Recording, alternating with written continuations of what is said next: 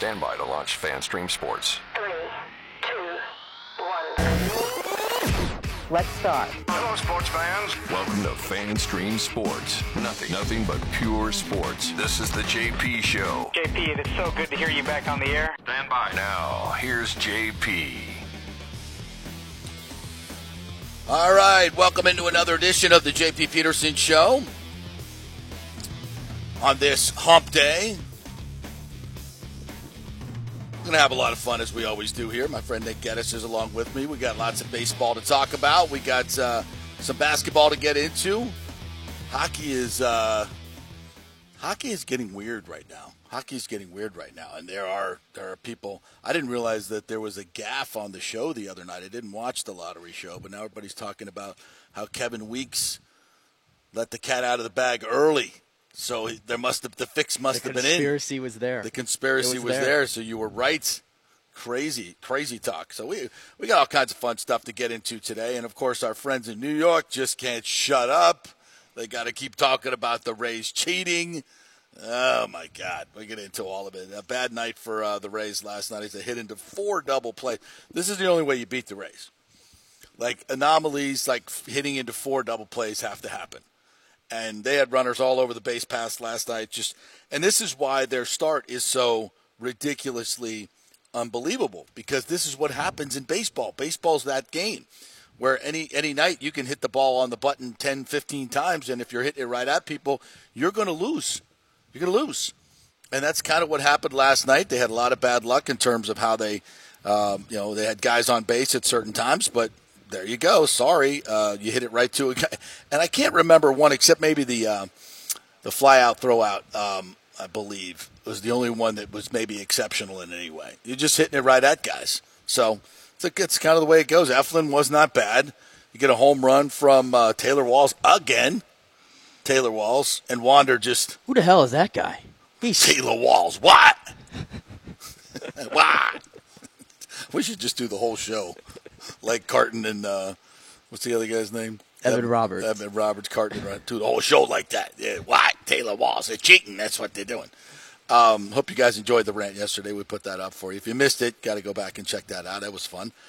No, it's just this is baseball, and it's the way it goes. Now, I will say this. Boy, the Orioles have a real Rays look to them. They're starting to do what the Rays did. And they took, 3 years? 3 years to put all this together. Well, it's been a lot of losing for more than 3 years, but epic losing for 3 years. They finally got the core together here. Adley Rutschman, who hit a bomb off of Eflin. Yes. I mean, you won't find many more impressive players than him. No. Across Major League Baseball. And then those two guys at the end of the game last night, and specifically Yainer Cano. Dude. Did you see the number? He had retired 47 of 49 batters entering that game. Yeah. He allowed just 2 base runners, no walks. And I saw him pitch, and I'm like, my goodness. He's literally unhittable. He's unhittable. Unhittable. I mean, God bless Luke Raley for getting a hit off this guy somehow, because everything just, sinks so low into the zone, and it's like everybody, all they can do is just chop it into the ground. It's weird movement, too. Yeah. With the three-quarter delivery, and, it's just, that's weird. Whatever he's got going, he must be cheating. That's what's happening. He's cheating. That's what's going on. If we can't buy him as a Yankee, then he must be cheating. But that is just weird. So if you get to the 7th inning and you got a lead, which I think they're 19-2, the Orioles, with a lead. And I see why. Yeah. I mean, you're not getting anywhere with those two guys. I got news for you. You're not going anywhere with those two guys. They're tough. Let's just put it that way. Which I don't understand, by the way, when you're Yainer Cano. I looked him up this morning again. He had an 18.69 ERA last year. How's that possible? Who just gets so much good stuff all of a sudden over an off season? How's that happen? That doesn't happen. I don't understand. He's cheating. Yeah, he's using the same sticky stuff Garrett Cole suddenly found again. Got his spin rates back to where they were in Houston. What's going on with that? Maybe you ought to look into that, boys. Nah, we don't want to do that. So that was just part of the game. You're going to lose some. Yeah, but they had opportunities yesterday. Oh, they did. All over the place. They did. So it was a 9-runner stranded on the bases in that game, and Yandy grounds into 3 double plays. Randy got picked off. Randy had had a rough night. That was one of those games where I think Randy was kind of like, yeah, I'm here, but, I'm not really here. Where's my Randy land? I can't play without Randy land. Can't play without my Randy land, man. Come on. We're going to take the show on the road. Yeah, and to your point, I thought Eflin, the way Eflin kind of went through the first 3 innings, I thought we were looking at a guy going 7. Yeah. And we were going to shut this down, and he just ran into trouble at 1 inning, right? Yeah. Ran into some really good hitters second time through with Mullins and Rushman. And the thought came to me, because his efficiency has been off the charts. Especially a strike throw. Yeah. My thought came to me that maybe he's throwing too many strikes now. You get to a point where you're throwing too many strikes. Everything's in the zone. Guys are hot, looking for just something in the zone, and your movement is just maybe a tick off that particular night, which maybe it was last night. But, they didn't get a lot of good swings, but they got a couple, and that's all they needed. No. You get was it 3-run homer or 2-run homer for Rushman? Yeah, the 2-run homer for Rushman. Yeah. They hit a couple other balls hard, but, it's just one of those nights. You're just not – they were 0 for 9, 0 for 10 with runners in scoring position. He had a couple home runs, but not when they had the bases clogged like they had many, many times. And it's just one of those games. They sat Brandon Lowe down, and at this point, does Taylor Walls become your everyday second baseman? I know a lot of Rays fans are calling for it. Yeah. And his Cash has continued to kind of put Brandon Lowe, when he's in the lineup, he sits him in that 4-hole still. Yeah. But we've seen this with Brandon Lowe. He is. It's like we're second guessing the Rays today. We're not. It feels stupid doing it. We'll just put that out there right now. We feel stupid doing it. But the Brandon Lowe thing is the Brandon Lowe thing is a real conversation. Yeah. He's hitting. He's in danger of falling below the Mendoza line for the batting average here. All of a sudden, right? All right, that's not good. He's always been pretty, boom or bust, and he can carry your lineup for 2 weeks, and he can also be a detriment to your lineup for 2 weeks as well. So, the way Taylor Walls is playing, and I saw a great breakdown. If people haven't seen it, it's on MLB Network's Twitter. Mark DeRosa put a great breakdown of the difference of Taylor Walls this year and the Taylor Walls of last year. I'll go ahead and retweet it for everyone. But it's a great breakdown, and you'll see what Taylor Walls is doing differently. It's actually pretty dramatic, and it's something that DeRosa says, I would never do this. I would never do this is what he said, but it's working for him. So, different strokes for different folks. So, I think to answer your question, though, to come back to that, I would like to see Taylor Walls probably play more. The fact that he gives you the switch hitting ability and the utility as well, the defense, obviously, which is a big upgrade over Brandon Lowe, no matter where that guy's on the field. I think Taylor Walls has earned his spot in this lineup probably more often than not. I'm not saying there's not a spot for Brandon Lowe by any means. I'm not saying that. Yeah, injuries will take care of this eventual question. And everybody's going to play. Yeah. But right now, I think you got to take advantage of what Taylor Walls is doing. He just cannot be a part-time player with the numbers he's putting up and his defensive ability. And he really hasn't been a part-time player here in the last 2 weeks, I'd argue. Right. Last 2-3 weeks, they've gotten him in there most to not. But because of his versatility, he can play so many places. And it's just when you have a lineup like this, it's just, you probably want to get Raley in there more than you're able to get him in. You want to get Paredes more in there than you're probably able to get him in. Josh Lowe has had to sit a few more times probably than you would have liked. It's just when you have a lineup like this, that's a good problem. Yeah, it's a great problem to have. It's a great problem. And again, we're nitpicking here. And it just, but that's when you have so many players that are this good, there's going to be competition, and that's good for the team. That makes everybody better because you know that every night you come to the yard, you better produce or somebody else is going to be out there in most positions. So, and that's good. And just, Brandon Lowe, somebody needs to figure this out. How can a guy be so good and so bad at the same time? I've seen streaky players, but he takes it to a whole different level. I tell you what, I was surprised yesterday, too, when he came up to the plate to pinch hit there in the ninth inning. Yeah. And I'm looking at Yiner Cano, and I'm like, okay, his ball naturally fades away from lefties, and that's where Brandon Lowe, I've seen him do one of these over and over, right? Yeah. And I'm like, what is Brandon Hyde doing? Taking out Yiner Cano to put in Batista, who's more of a fastball thrower, knowing that Lowe, that's what he hits is the fastball, not the off-speed. But that's the whole thing, though, of my point is right now he's just not adjusting to the off-speed. He's really not seeing many fastballs. No, he's not going to see any fastballs. And when he is, like kind of how Batista pitched him, and give Brandon credit, he was able to lay off some of them. He had one that he should have had ball 4 earlier in the count. But when they're throwing him fastballs, they're throwing him above him and just daring him to swing. So you're getting a lot more strikeouts now, and you're not getting as much contact. So they're not letting him beat him right now. Right. Beat you right now. So and he's going to have to make an adjustment, or again, you got to sit him because Taylor's just playing that well. So last night notwithstanding, not a great night, but on we go. Afternoon game today, right? Beeks is going to start. No, it's still night. Night game, and then it's still night, and then we go back into 4 against the Yankees. The Yankees, okay. I thought they had a day game today for some reason. I know it's usually like the third game of the week is always a day game, but not this one. Okay. So tonight we got Beeks starting. Yep, Beeks is on the mound to start this one, and then Chirinos maybe for the long term, for the bulk potentially. Yeah. So the name of the game. Let's get 2 out of 3. Yeah, out of 3. Just win these series before you got to go play the Yanks. And then you go to New York to Yankees to play the Yankees up there in the Bronx. I can't. For 4 big ones. That I'm excited about. Yeah. Because this is the real Yankees now. Judge is back. The Yankees are feeling themselves again. Yeah. Probably. Are we going to get round 2 with Garrett Cole, I believe, in that series too? No, probably. You'd figure, yeah? Yeah, 4 games, yeah. Yeah, you're going to get round 2 with Garrett Cole. Yep. Ooh. When did he pitch? Friday night? No, that was a Sunday. Sunday game? Okay, yeah. So he'll be pitching that series. Yeah, we'll definitely get him. So we had some fun yesterday with the boys, Carton and Roberts, their show up in New York, and we had some fun with it yesterday. Hope you caught the beginning of yesterday's show because it was kind of funny. You can check it out on our Twitter. But shockingly enough, even after my satirical beatdown of what they did, which you would think they'd never show their face again ever. Like, I thought they would just resign their show. Like, how can you come back from that, what I did to them? But they doubled down on it. But I'm sure this time they brought facts, right? This time they brought some facts, like some evidence, something, after being torched by everybody in America on social media. Certainly they came back with some type of retort that had some basis or numbers, a cogent argument backing up their ridiculous position. Surely that's what happened, right?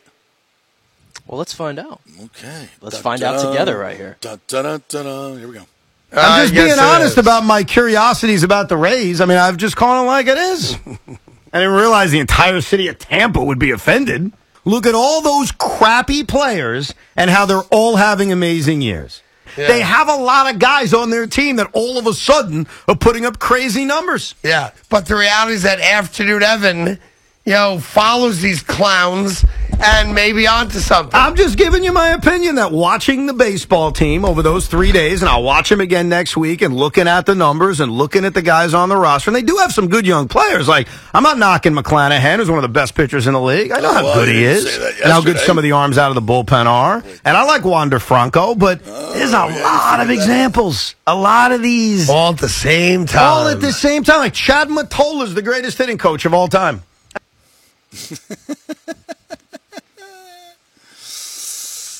Well, what do we say to that? Do we look at some of the numbers? Well, what do you say? Crappy players? Crappy players. Yeah. So who in that lineup has evidently Shane McClanahan and Wander Franco are the only good players that we have. I was going to say everybody else is crappy. If you actually go through the lineup and you have it right there, who is crappy or came into the league with no pedigree as a prospect? Let's see. Randy Arozarena. Let's call him up for who's hitting 321 this year and has 9 home runs. Okay, he is his career 275 hitter. The career 275 hitter. It's been a short career. Yeah, but give me the evidence as to why that's gone up this year. Well, first of all, the shift. There's no shift. Okay. Everybody batting averages are up across baseball. Give me the big one, the second one. He started playing for Mexico before spring training. Okay. And is already in midseason form. Okay, give me the third one. The third one. He's paying attention to his scouting report for the first time in his career. Okay, there you go. So there's an argument to support or disprove, rather, a hypothesis. Right. So, and we've seen him do it before. So, therefore, ergo, he's just becoming a better player and not by a large margin. He always had power, always was a good contact guy. Just was never consistent, but now he's consistent. Right. Josh Lowe. Let's take Josh Lowe for example.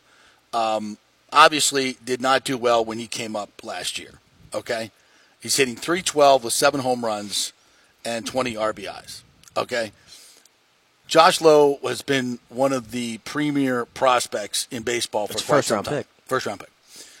He's 6'4", 205 pounds. Had power in the minor leagues. So it is unheard of for a gentleman to come. But by the way, this is his second opportunity. Last year did not go so well. But he obviously tweaked the swing. We know his story. He became more comfortable. Last year was a lot of pressure.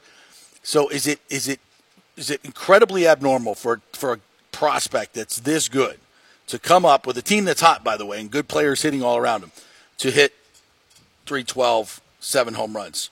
I don't think it's out of the realm of possibility. No, it happens every year. It happens every year. It happens all the time. This is not a career 210 minor league hitter or major league hitter that just suddenly is incredibly so much better. That's not the case. Let's go with Itzhak Paredes. What is his pedigree? And he's got 4 home runs. He's only hitting .261. He's got 21 RBIs. But here's a player that came over last year and did. What were his numbers last year? I know he hit 20 home runs. The average was a little low. Yeah.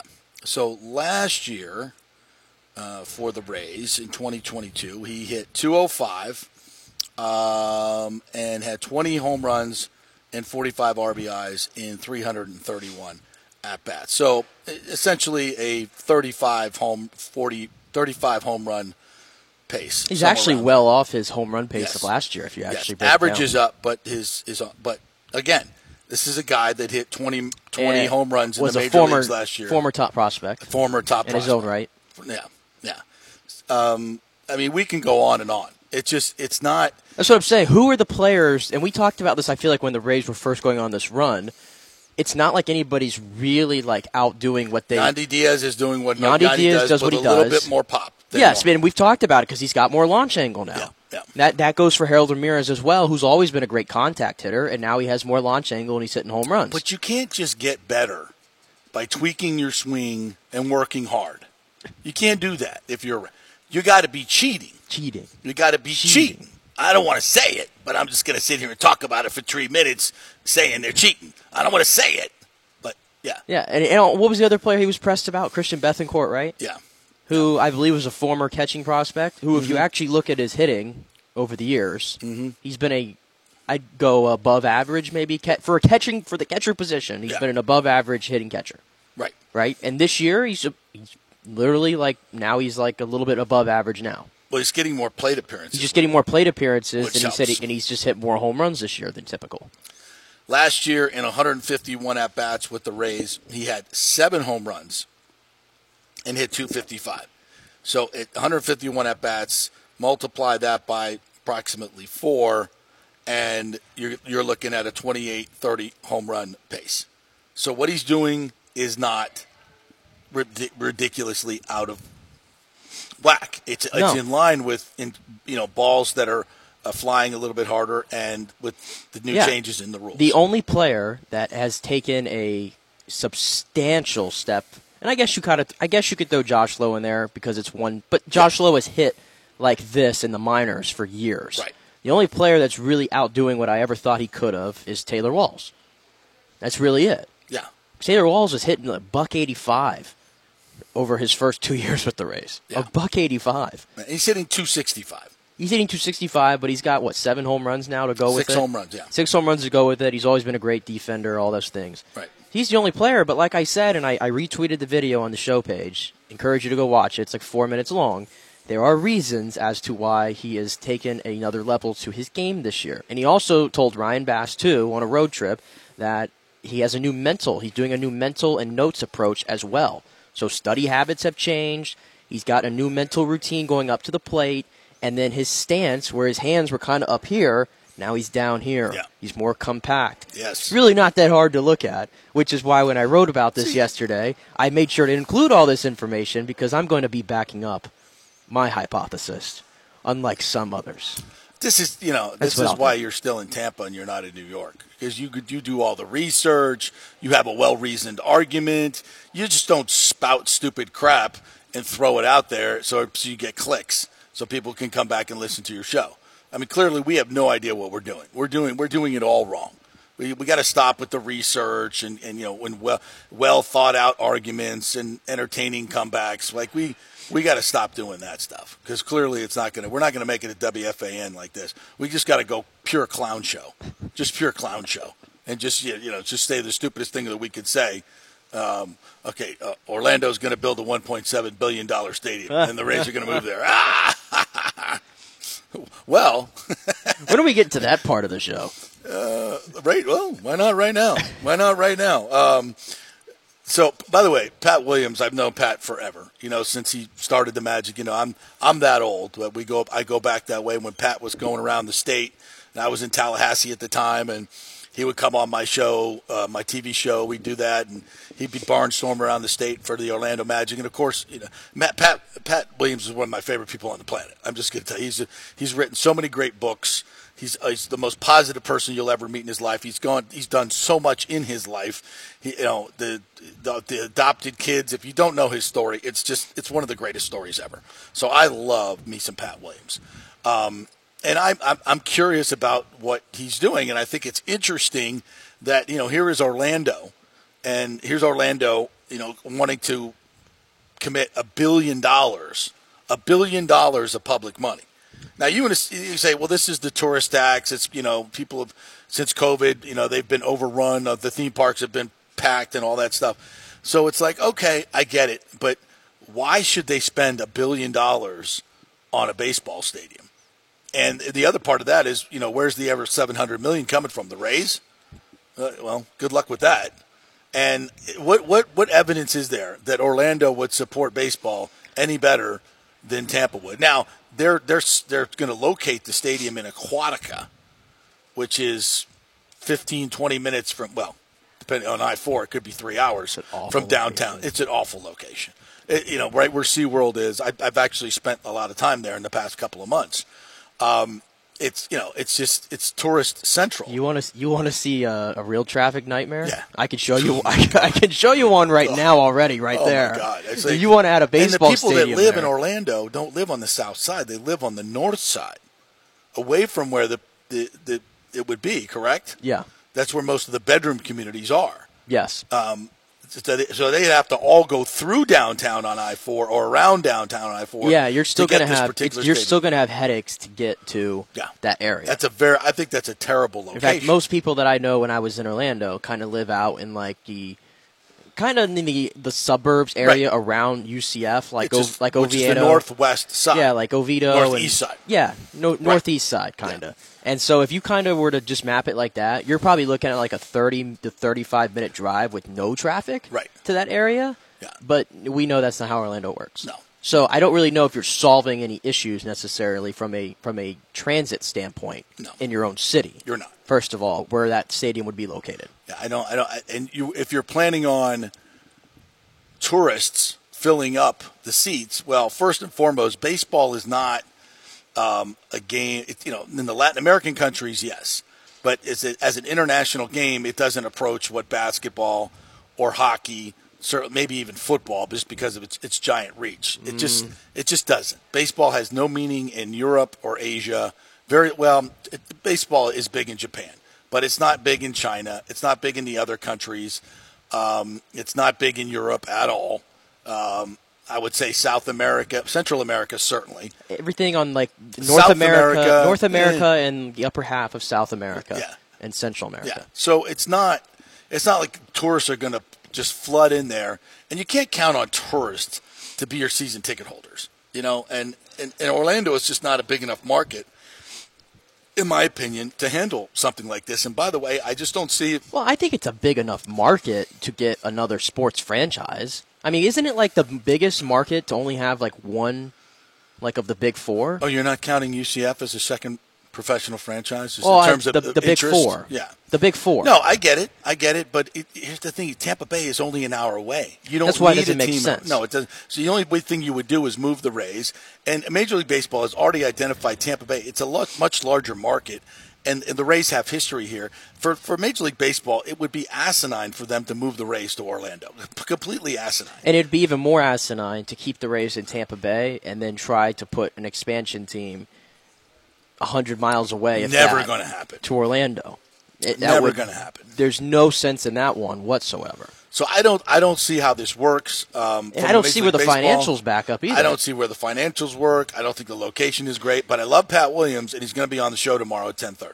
I'm curious because I want to know. So we're going to talk to Pat tomorrow at 10:30. And I want to know who he's talked to about this. Like, is this a Pat Williams endeavor? And I know he's always wanted to get a team here, but is there a He's a dreamer. He's That's a dreamer. I understand. The Orlando Dreamers.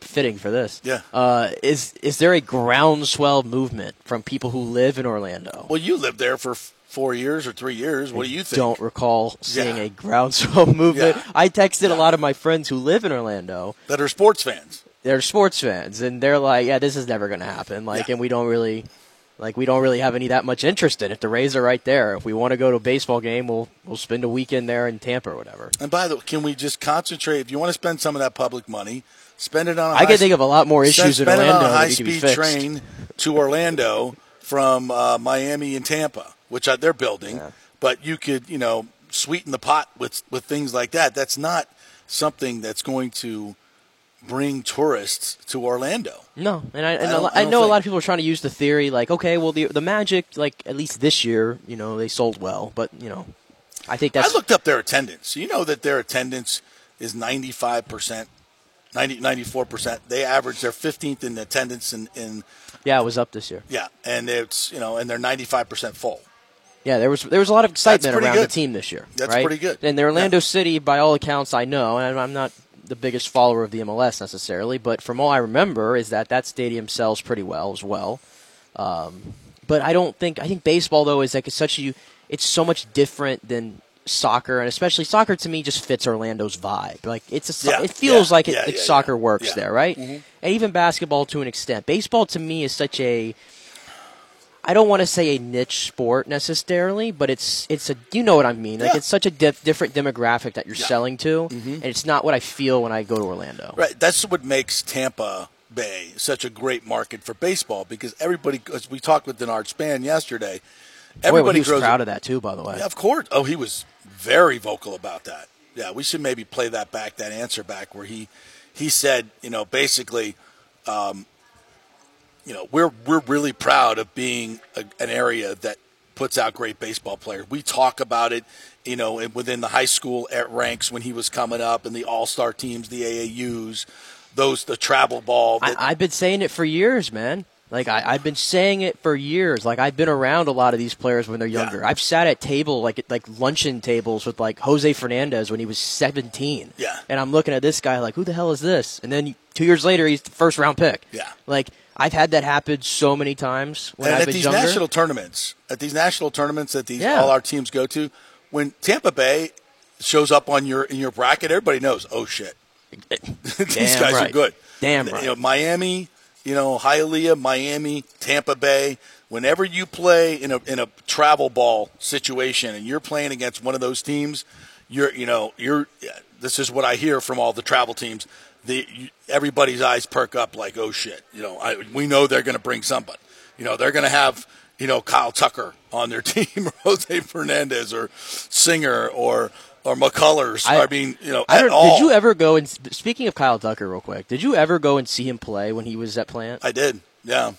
I saw him come and play Brandon in a game once, and everybody was like, in the bleachers, like, that guy right there is like a first-round pick and everything. Yeah, and McCullers, when he pitched, it's 2,000 people there. Such a big deal all the time. Yeah, I remember even that's what people say. Oh, Tampa Bay's not a baseball market. I remember you're so stupid. I remember when I was a freshman too, at Durant, we had a player named Tyler Danish, if you remember, you know him. Yep. I think he might play for the Red Sox now. Mm-hmm. He was a first-round pick in 2013, and I was a freshman that year. And I remember Jim Leland and all these managers were on our property in little Dover, Florida there. Yeah. And I was like, holy crap. But that's all over the place here in this county. Oh, yeah. The Division I rosters are littered with Tampa Bay players. We got a player from Strawberry Crest. I need to get his name again. He's projected to go into the top 10 in the draft this year. Yeah. He's committed to Florida State, but he ain't going to sign. He's getting drafted in the top 10 from Strawberry Crest. Yeah. Well, it happens all the time. Every year we've got 2 or 3 first-round picks. And that's what Denard's talk about. We take it seriously here. We know we have a standard to uphold, and they do it. They do it every year, and we have a culture here of baseball. I don't think that exists to that degree in Orlando or anywhere else except maybe Miami. It's just that's the way we grow up and playing baseball. Well, yeah, even at my age, I had 3 professional players on my high school baseball team. Yeah. One of them, which one of my best buddies, was second-round pick. It truly is a crime. Yeah. It is a crime, given the baseball heritage in this market and in Miami, that both have been a franchise for 30 years and 25 years, respectively. Yeah. And we haven't been able to figure it out and get it right in those markets. It is almost a crime, to be honest. Yeah, but as we've detailed... Because people outside just go, oh, baseball doesn't work in Florida and this and that. And well, because these are 2 of the biggest, richest baseball communities in the entire country. If you've lived here, and I have happened to live in both places. I grew up in South Florida, and I've lived here now for 27, 28 years. So I think I have a pretty good feel for the fabric and the culture of each particular place. And everybody in South Florida grows up playing baseball. You just go, you play Little League. Almost every kid plays, at least tries Little League. It's a big deal. Baseball is a big deal. But they got an expansion team, and the first stadium that they played in was where the Dolphins play, which was out in the middle of nowhere, nothing around it except, small neighborhoods, Miramar, a couple of strip malls. There was nothing around it, and it was, without question, the worst baseball stadium configuration in history. It was incredibly generic. It was, the squashed in left field, the long right field, it was just awful. It was just awful. And they had some good teams, but you're not, baseball is a urban sport. You've got to put it in the stadium's got to be in the middle of the area so that businessmen can get out of work from their corporations who have tickets, and go down to the ballpark. Walk to the ballpark, take a subway to the ballpark, take a taxi to the ballpark, whatever. This is in the major cities where they do well in attendance, right? For the most part, this is what happens. And, that's not what they did in Miami. And then they build a new stadium, and they had this same stadium, protracted stadium bull crap for years and years and years. Then they say, well, the city of Miami was so dysfunctional, and that's corrupt government like you've never seen before. It's Chicago South when it comes to corruption. So these Miami commissioners do this ridiculous deal and push all the money down the road, so it's financed at about $2.5 billion by the time they get done playing for it, and they pick the Orange Bowl site, which is you couldn't pick a worse site in the middle of a blighted area. Sorry, Little Havana, where there's no easy in or out. I went to the Dolphin Stadium, the Orange Bowl, my entire youth, and it was impossible to get into, impossible to park. It was just terrible. It's not in downtown Miami. It's not in the middle of the market, which would have been Fort Lauderdale, where most of the families lived in Fort Lauderdale and West Palm and South. And then they could come up from Miami. That's where you'd want to put it. And, somewhere in central Broward County would have been perfect. That would have been centrally locating your stadium so the entire area can get there, not just Pinellas or just, western Miami. Mm-hmm. It's just a terrible. So they screwed it up twice. Not once, but twice. They built a nice stadium. And, of course, the whole beginning of the for franchise when they insulted all the Cuban Americans, that went well. So it's just they've done everything wrong from the very beginning. Huizenga coming in, getting a World Series, and then crap, nobody shows up, and then selling off all the team. Everything has been done wrong. And then here in Tampa, we put it in the worst place possible in terms of the middle of the market, access to it, downtown St. Petersburg that's surrounded by water. MLB told them not to build a stadium there because of the location. They knew it was a failed location when they built it. Then you had the worst owner in baseball that kicked everything off, pissed off. I mean, to this day, you still have law firms and businesses in St. Petersburg that say, I will never spend a dime on the Rays because of Vince Demoli. So he poisoned the water so poorly that MLB had to come in and remove him. And we still had a poorly located and a terrible stadium. I was going to ask you that. I was going to ask you that today, actually, about the whole idea of building that stadium and the WDU documentary, right? The Rise of the Rays, I think is what it was called, right? Kind of illuminated this a little bit, how they built the stadium before they had even gotten awarded a franchise, right? Well before, in hopes of being so attractive, like, hey, we already have the stadium, we're ready to roll, right? Right.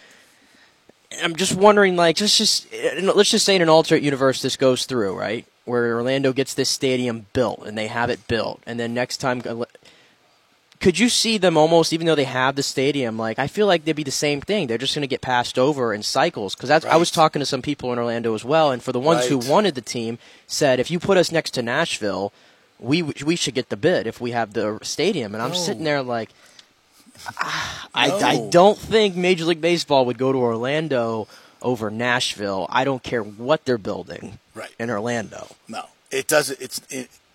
And that's why MLB didn't want those teams moving there, because they knew it would be an attendance nightmare.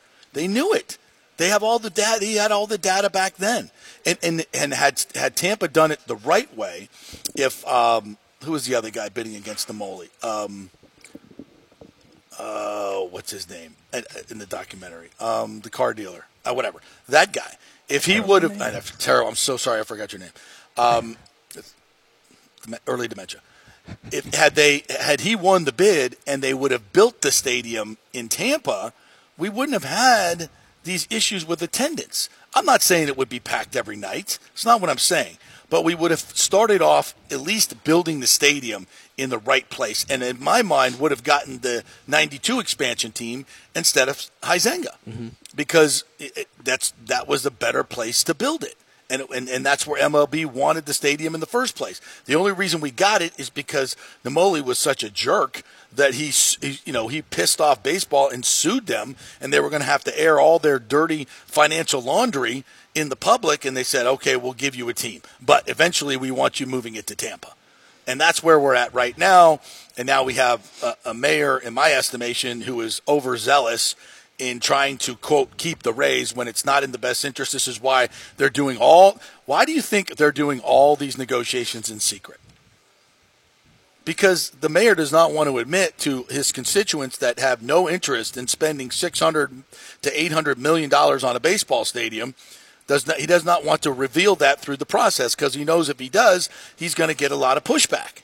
And he wants to be able to put it on the table, and then within a week, a month, or whatever, just have the city council vote it in and just do it. And spend this public money in a failed location. Without a whole lot of public comment, certainly the media is not going to be interested in it. They haven't been interested in it to this point. And you're doing business with a guy who's being sued by his partners for some very serious fiduciary crimes. Make it make sense. Make it make sense. This is political influence, and you think Stu Sternberg gives a rat's ass about this stadium being poorly located? No, he doesn't, because he's over it. He just wants the money. And as soon as he gets a stadium deal done, the value of the franchise is going to go up to about $2.5 billion. He's going to sell it, and we're going to be left with a poorly located stadium. And an ownership group coming in that doesn't have any money to run the team, because they've spent $2.5 billion on buying the team in a poorly located area, and then they won't have the revenue once the team gets bad again, because that will happen. It's cyclical. It's baseball. And that team will not be good, and you have a brand new stadium in a terrible location that nobody goes to. And Stu will be up in Wall Street laughing his ass off at how he took Tampa Bay for $2.5 billion. And this is and we're going to be sitting here with this incredible growth to the east of Tampa and a stadium that's on the edge of the market, surrounded by water. And this is what we think is good. This is a good expenditure of public money. This is best for baseball. I can tell you this: MLB doesn't want that. They don't want it at all. But they're so sick of probably dealing with this. If they said, "Okay, we're going to give you $1 billion to build a stadium," they'd just be like, "All right, whatever. Let's get it done. Let's get the stadium done. We'll see what happens." But I'm telling you, it's going to fail. It's going to be a disaster. And I don't know why anybody's not talking about this but me and you. Like, where's the rest of the media on this? That this whole negotiation for what the Rays are going to get in public money is going on. They're going out of their way to do one-on-one meetings so it doesn't fall within the sunshine laws to keep it all secret. And they're like proud of it. Well, I mean, I feel like it's one of those like the time of the year right now. I feel like adds the context there. Like we're in the middle of the season, the Rays are off to a historic start, and it's overwhelmingly positive. Correct? Right. And we've tried to do the same thing. Keep it overwhelming. Like today's the first day we've actually questioned something on the Rays for weeks. There's nothing really to question, and we're nitpicking almost because they lost one game, right? So I think like timing of everything is key here. That it's easy for a story like that to kind of get lost in the shuffle a little bit because the team is. I feel like if the team was trash, let's say the team was really trash, like White Sox level trash, right? And you had these issues going on and nobody was coming to the games because they're not good, right? I feel like we would be probably talking more about it in other spaces. Is that fair? Yes, absolutely. And by the way, I'm cool with that because we've talked a lot of stadium, and it's a reoccurring issue. It's always just going to be until it's figured out. Right. But the fact that we have a great team right now to talk about? Agreed. That's why we haven't been spending a lot of time on it. Exactly. But when they lose, that's when we're getting in. We're getting into it. You guys Damn suck. it, when they lose? You suck. Yeah, but the underlying part of this is we love the Rays and we want them to be successful and stay here long term. I just want them to be. I just want them to win a World Series first and foremost. You have to I want them to win a World this. Series first, and then we can figure out the stadium. But there is a financial component to this, okay? Even though the stadium would still be 4 years off, I'm talking long term. Mm-hmm. The revenue you're going to make in Tampa, with all the growth to the east, and speaking of Orlando. When Pat said that it takes an hour 10 from East Tampa to get to Aquatica, I said, sure, if they're starting the games at 2 a.m., yes. An hour and 10? I don't think Pat's driven I-4 in quite some time. So it's an hour 10 just between Lake Alfred and 429, folks, just so you know. It takes a long time from East Tampa to get to Aquatica. But it's people in Orlando can come here. And now that we're putting the train in, and the train will come into downtown Tampa right next to where the stadium will be, you're getting a lot more. It's a no. Jesus, I don't have to make this case. It's so stupid that St. Petersburg is such a stupid location. I love the place. It doesn't need a baseball stadium. It's just like I can't even believe we're thinking about this. I can't believe the mayor of St. Petersburg is really thinking we're going to spend $1 billion or $800 million on this failed baseball location. When you could build a convention center that'll be there for generations to come. Again, from an optics standpoint, I need somebody in Tampa to let's. It takes two to tango. I understand it takes two to tango, but I'm just saying, just looking through everything, and I'm not as deep into like the nuances of what's going inside. I'm just looking around, and I'm like, I don't see anybody in Tampa really jumping off the. Well, you got it. I don't see Mayor Castor, for example, jumping up and down like Mayor Welch is to keep the Rays. Well, that's a problem. I'm just saying. Yeah, it's a problem. So when I see things like that, I question myself is the city of Tampa really even going all in on this? Thank God Jane Castor has very little to do with this because it's not the city that's going to be funding it. It's the county. And Ken Hagan has certainly been done the bidding. Need more cheerleaders or something. Yeah, we do need more cheerleaders because there's this stupid-ass narrative out there that Hillsborough County has no money. And that's just dumb. It's dumb. It's uninformed. It doesn't have bed tax as much bed tax money as Pinellas, but to say it has no money is dumb. It's dumb. They offered to pay half for the Ybor Stadium, and they're still offering to pay half now. They just need the Rays to step up and pay half as well. That's all. I read a comment, and I'm just being reminded of some awful days driving back and forth from college. Why? What? Jordan said, take an hour and 10 minutes to get to Lakeland on a good day. Pat, ever been to Champions Gate exit? Oh, my gosh. Come on, dude.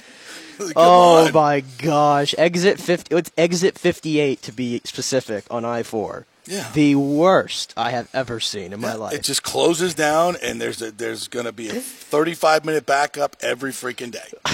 It's like clockwork. It's just part of it's, and they've never stopped working on the road ever. In my lifetime, I have never driven through Orlando, downtown. I've never driven all the way through Orlando with the interstate being complete, ever. I'm almost 60. I've been driving to Orlando since I was 3, and I've never. That's how long that thing's been under construction. It still doesn't. It's still not big enough. It's to the point where, like, when I type in on my maps now when I go to Orlando, it tells me to go up to Ocala. Exactly. Yeah. And through and go over. And through over the old people, the villages. Go around the green swamp. Yeah, literally. Yeah, that's the way it is. All right, we'll take a break. When we come back, we'll get into some NFL chatter as well with the Buccaneers. I think I have just a little bit of different take on what this offensive line is going to look like, and I think it's going to be better. Call me crazy. Dan Lucas is going to join us at 11 o'clock as well from News Channel 8. Always fun to have Dan on. We'll talk all kinds of local sports. We're brought to you by the Jeeves Law Group, JEEVES lawgroup.com, and Bay Area Modern Medical Center. Back at 3.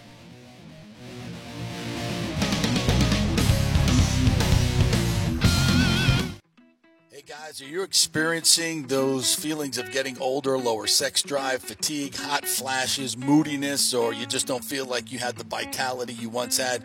It's a chronic problem here in the United States. You're not just getting old, it's likely low testosterone. Studies over the last 20 years show a shocking decline in younger males aged 16 to 39. Older men have seen a sharp decline as well, so do something about it. Go see my friend Christopher Lugo at Bay Area Modern Medicine. Look, testosterone replacement is not a frivolous treatment. It takes a professional, targeted approach that focuses on total body wellness, vitality, and emotional stability, not a one-size-fits-all approach like many clinics use. They will monitor your blood work and adjust your treatment as needed for optimal results. Folks, I've been on testosterone therapy for over 6 years, and it is a life changer. You will feel and look better than you did 10 years ago. Give them a call at 844-977-3477 or go to BAMMC.com. Tell them JP sent you for priority scheduling. That's 844-977-3477 or BAMMC.com.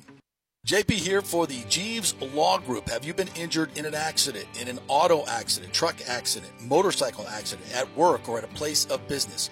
Well, call the Jeeves Law Group and get the personal attention that you deserve. I made the mistake many, many years ago with going with one of the bigger law firms, the national law firms. And let me tell you, getting a call back from those folks was next to impossible. Weeks and weeks would go by, never get a call back. That doesn't happen with the Jeeves Law Group. Personal attention is what they're all about. When you call the Jeeves Law Group, you will be part of the family. They will represent you in a vigorous and aggressive way against the insurance companies. These larger companies will promise bigger settlements, but it's the Jeeves Law Group that will get you the best results. If you're tired of dealing with these bigger law firms, check out the Jeeves Law Group. Go to JeevesLawGroup.com, tell them JP sent you, get a free consultation.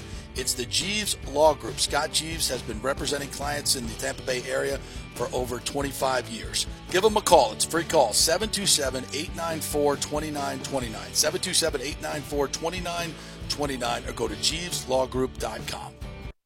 During COVID, over 1.7 million people were added to the Florida Medicaid rolls, but as of April 1st, 2023, most of these people may not be eligible for the Medicaid coverage and will lose their health plan.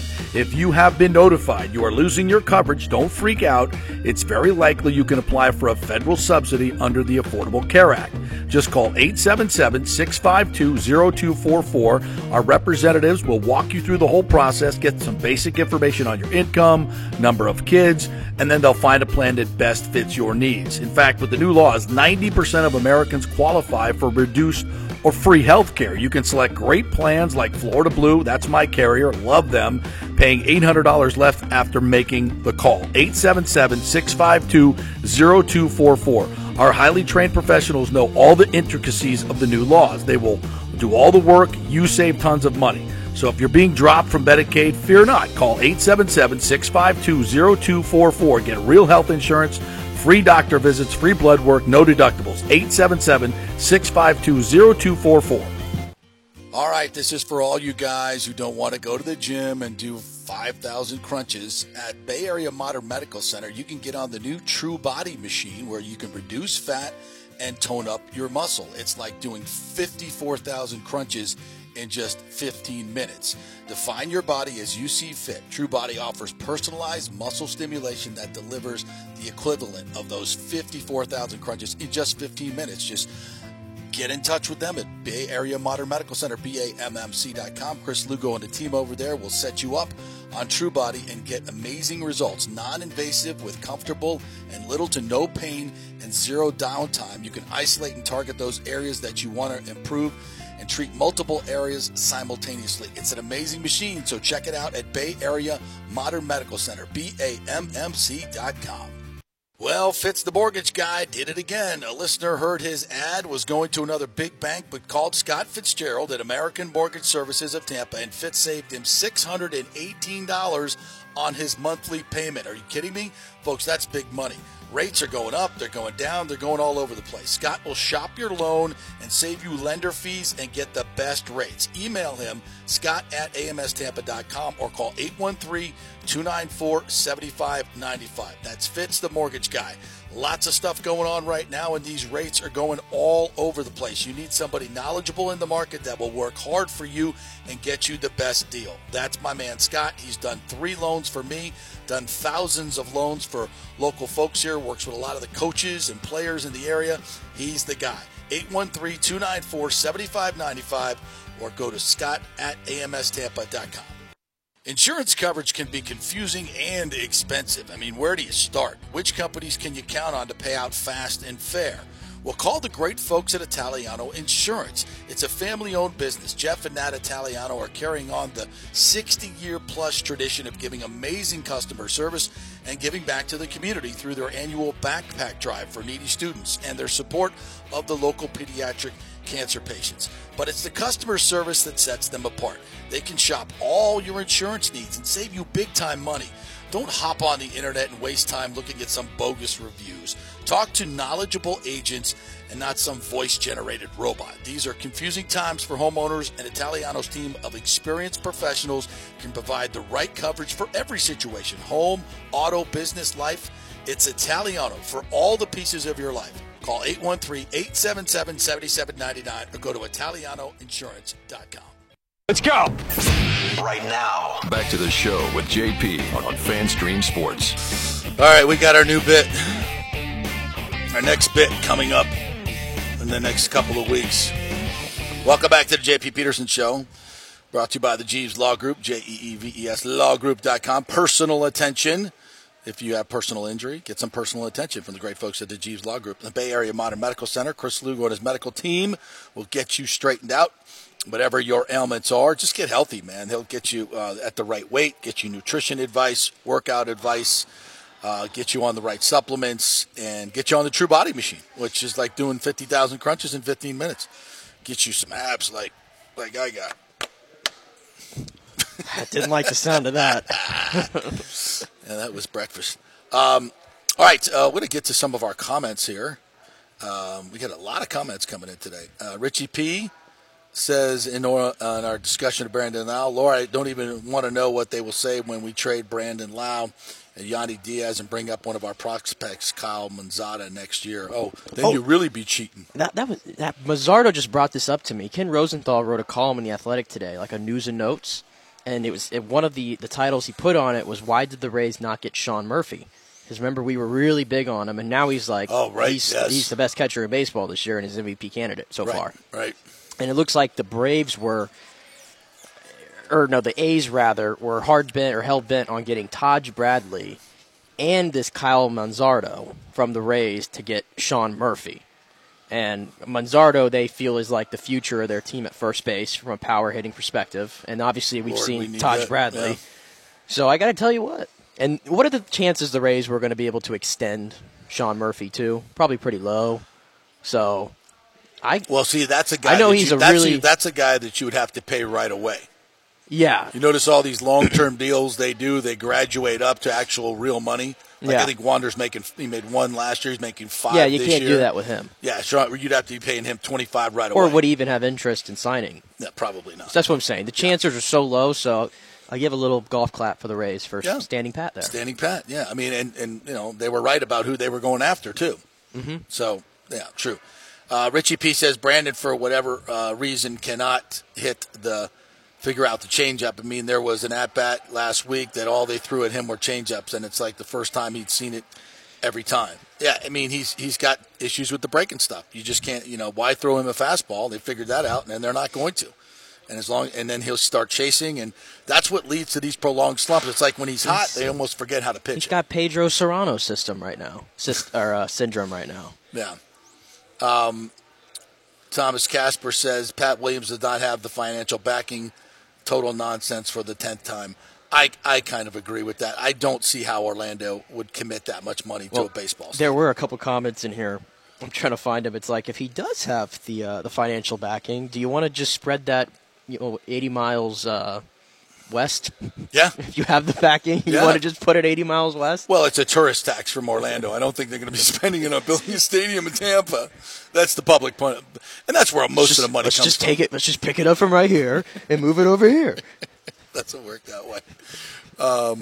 Richie P says, I got a project in Orlando. I've been traveling through there for the past 6 months, and it is freaking nightmare. Stays congested without an accident or fender bender. I know. Trust me, I know it more better than anybody. It's where my girlfriend lives in Orlando. He should just jump on the Tampa bandwagon and invest with us. Yeah, that's not going to happen. He's Mr. Orlando.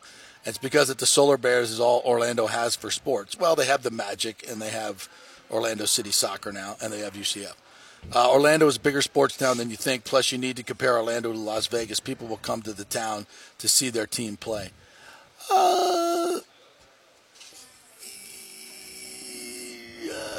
I don't know about that. I think when people come to Orlando, it's theme park time, and I don't necessarily think those people are baseball fans. I feel like a lot of people who are tourists have never actually been to Orlando.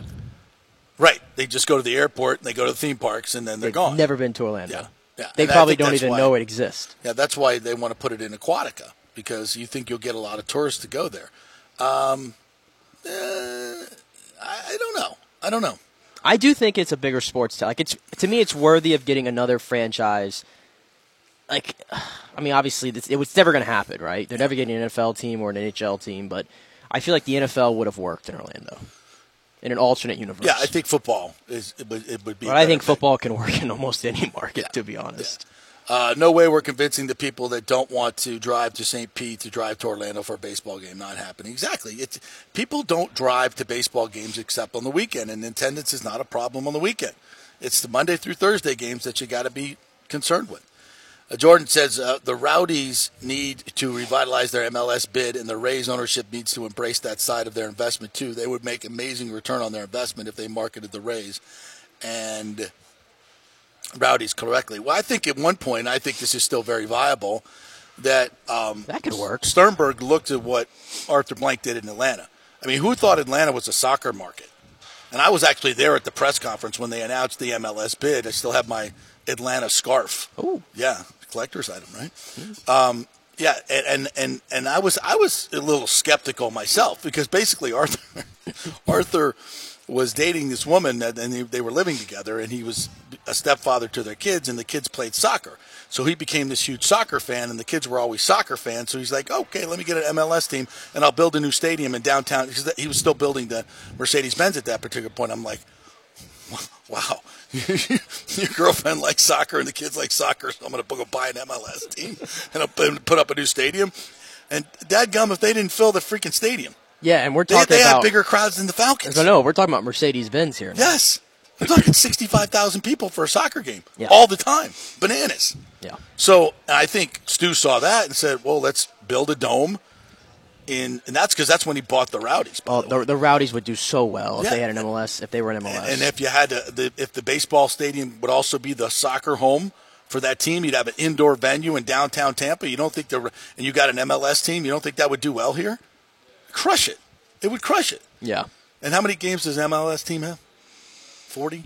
Typically, it's like 35 to 40. Yeah, so that's another 15 to 20 It's a long home season, dates. too. Plus, if you're Tampa and you have a dome stadium that you can play soccer in, I'm guessing that you're going to get a lot of exhibitions and a lot more things as well to do in that stadium. That's why when you're talking about an indoor downtown Tampa stadium, it's so much more than just a baseball stadium. When we were talking about the Ybor Stadium, we were talking about that. You walk through it, businessman special, put a freaking sports book in there that's open 24/7. That place will be packed, all of it. So, yeah. All right, we'll take a break. We'll come back. The great and handsome Dan Lucas will join us via StreamYard, so we'll see his handsome face and get his wonderful takes on all things Tampa Bay sports. And also, Dave Canales, offensive coordinator, is speaking as we speak, and we will pass along some of the pertinent quotes. We already have a new offensive line lineup to share with you when we come back. Stay with us.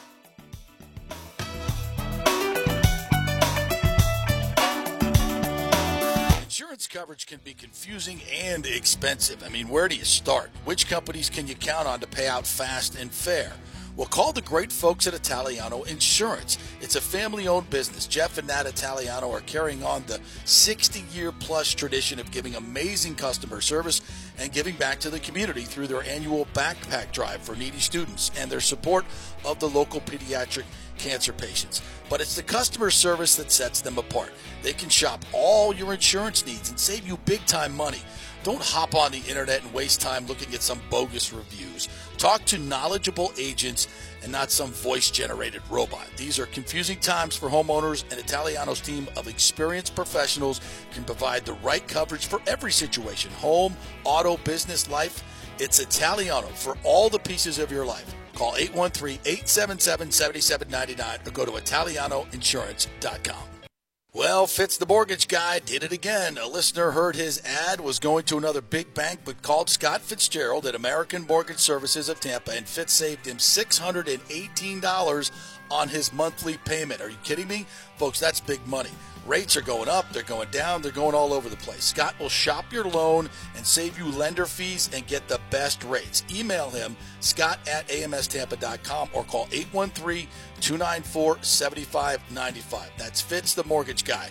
Lots of stuff going on right now, and these rates are going all over the place. You need somebody knowledgeable in the market that will work hard for you and get you the best deal. That's my man Scott. He's done 3 loans for me, done thousands of loans for local folks here, works with a lot of the coaches and players in the area. He's the guy. 813-294-7595, or go to scott@amstampa.com. During COVID, over 1.7 million people were added to the Florida Medicaid rolls, but as of April 1st, 2023, most of these people may not be eligible for the Medicaid coverage and will lose their health plan. If you have been notified you are losing your coverage, don't freak out. It's very likely you can apply for a federal subsidy under the Affordable Care Act. Just call 877-652-0244. Our representatives will walk you through the whole process, get some basic information on your income, number of kids, and then they'll find a plan that best fits your needs. In fact, with the new laws, 90% of Americans qualify for reduced or free health care. You can select great plans like Florida Blue. That's my carrier. Love them. Paying $800 left after making the call. 877-652-0244. Our highly trained professionals know all the intricacies of the new laws. They will do all the work. You save tons of money. So if you're being dropped from Medicaid, fear not. Call 877-652-0244. Get real health insurance, free doctor visits, free blood work, no deductibles. 877-652-0244. Ladies and gentlemen, let's rock. This is FanStream Sports with JP. All right, welcome back. Yeah, and welcome to our new sponsor there. If you are getting taken off the Medicaid rolls that you got put on during COVID for your health insurance, a lot of folks, as I said, 1.7 million people in Florida are losing that coverage. So just call that number that we mentioned right there and find out what kind of subsidy you can get, and use the Affordable Care Act to get some great health insurance at a low, low cost. All right, let's bring in our good friend from WFLA, News Channel 8, my former colleague and handsome fella. How you keep that hair like that, man? You still got all that hair up there, man. This is bedhead, dude. I know. It just pisses me off. You don't have product in there. You got a freaking hell of hair going on. You put product the day before, and then you go through your daily life. Then you go to bed and sleep with your head mashed into the pillow, and it wakes up. It's beautiful. It still looks great. Yeah. Perfect. Our good friend, I don't know if we got Pat Williams coming on the show tomorrow. I know you've interviewed him many times. He's the best. But I think Pat has reached a little too far on the dreamer scale here and wants to build a $1.7 billion baseball stadium in Orlando.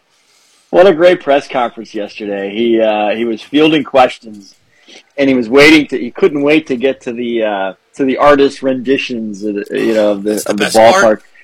And he goes, so people are raising their hands, they're asking questions, and in mid answer he stops, he interrupts himself and goes, all right, enough of that. Let's get to the pictures. I can't dazzle you with my words anymore. Let's show you the pictures of the comic book and let us know. Yes. Yeah. I'll give you my opinion that he's eccentric, says what he wants to say. He's kind of typical in that sense of anybody in that role. But he helped pull off the Orlando Magic, which was laughed at back then. He did. And they've got a new arena now. And built two arenas. Yeah, two arenas. So I think that, in all honesty, Orlando should be taken seriously as an expansion candidate. I do. Outside of the state of Florida, this is not popular at all because people are, you don't need 3 Florida teams, and then so everybody's trying to piece this together. Oh, well, this means they're going to get the Rays. And, of course, Pat was asked about the Rays yesterday. And what is he supposed to say? Oh, of course we'd welcome them if they couldn't get something done in the Tampa Bay area. But I truly think he's interested in expansion. Personally, I don't think he's interested in the Rays. He wants to you know him. Yeah. He wants to go out on his own and say he did it. He didn't rescue the Rays, is how it's being portrayed. So I think they need to be taken seriously because baseball is going to add 2 teams here, I guess, in the next 2 or 3 years, at least announce it. I would take umbrage with that as much as I love Pat Williams because, okay, once he wants to get Orlando to throw in a bill, okay, good luck with that. I don't know if there's public thirst for spending $1 billion on a baseball team that most of the people of Orlando probably really don't care about. Second of all, who's coming up with the $2 billion expansion fee? Right. He was pressed on ownership. There's no owner. Right. And of course he did his. Hey, anybody out there in America got $2 billion laying around? So that to me ruins the credibility when that's all you've got. I remember, a few years ago, our good buddy Bill Edwards, who used to own the Tampa Bay Rowdies, wanted to get the Rowdies in the MLS, right? In their last round of expansion, and he had kind of the same ideas. He had this wonderful rendition where they were going to remodel Al Lang Stadium, take it to 17,000, 18,000. It was gorgeous. You had the waterfront view and all that. And in the end, it was nothing, and they weren't even a finalist. So this is kind of the same thing, in my opinion. It's about bucks. The money. Right. They want the big bucks, period. That's how people get expansion. That's what MLS wound up doing. Yeah. Finding the big pockets. I think Major League Baseball is going to do the same thing. Every market that wants baseball, Montreal included, Nashville, Charlotte, Salt Lake City, they all have a great case. But who has the money? Who has $3.5 billion to get it done, to build a stadium and to pay the expansion fee? Well, Dan, I know 2 people, and you know them very well, who are in our backyard, and they're also across the pond, and hopefully they're about to be like $7 billion richer. I don't know what their baseball acumen is, but I know somebody right there who has a lot of money. How's their soccer acumen, guys? I know. I saw your shirt, so I had to bring it up. I could tell you this.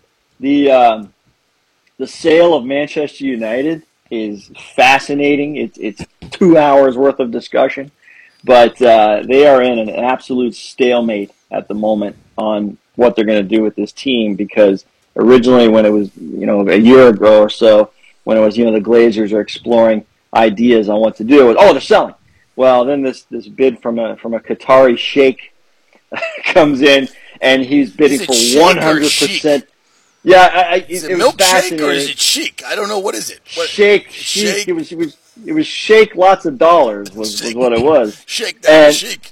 It turned out to be not as easy of a deal to happen as you would think, and then other prospects came in that wanted 69% of the club, which was the Glazers' ownership, and so then the latest is the Glazer family themselves are divided on what to do, and this is all reports that they don't talk about it. Infighting. In Europe, they go after these poor guys. Abby, who's over there mostly full time, and also Joel. Right. They stalk him at all the NFL meetings. They won't talk about it, but there is apparently division within the family over who wants out, who wants to stay in, and that's where that is right now. Well, so how does that translate to Major League Baseball? I don't think they're in a position where they could just say, all right, we're free of Man U, so let's do this venture. I figured it out. I got the whole deal done. Right, just in this, you are my muse, Lucas. You give me this inspiration, as you as well. So you just mentioned they're gonna pocket about $8 billion, right? Well, right. Guess what? There's already talk because Raymond James Stadium is so old; it's 30 years old. That we have to build a new football stadium. Okay, and we need new local ownership for the Rays. That's clear. We would all like that to get this deal done because obviously Stu can't figure it out. Doesn't want to part with the money. So why don't we just have the Glazers sell Man U, give Stu a piece or whatever, sell Man U for the $8 billion, okay, and then we build a brand new multi-use dome, like a big dome. Now I know they've tried to do the baseball, football combos in the past. The riverfront in Atlanta, it was a disaster. Right. Atlanta, Oakland still has theirs. It's a disaster. I think we've come further in technology. I think from technology basis now, we can come up with a design that can accommodate a football field, a soccer field, and a baseball field all in a dome in a beautiful vacation tropical paradise in Tampa, Florida.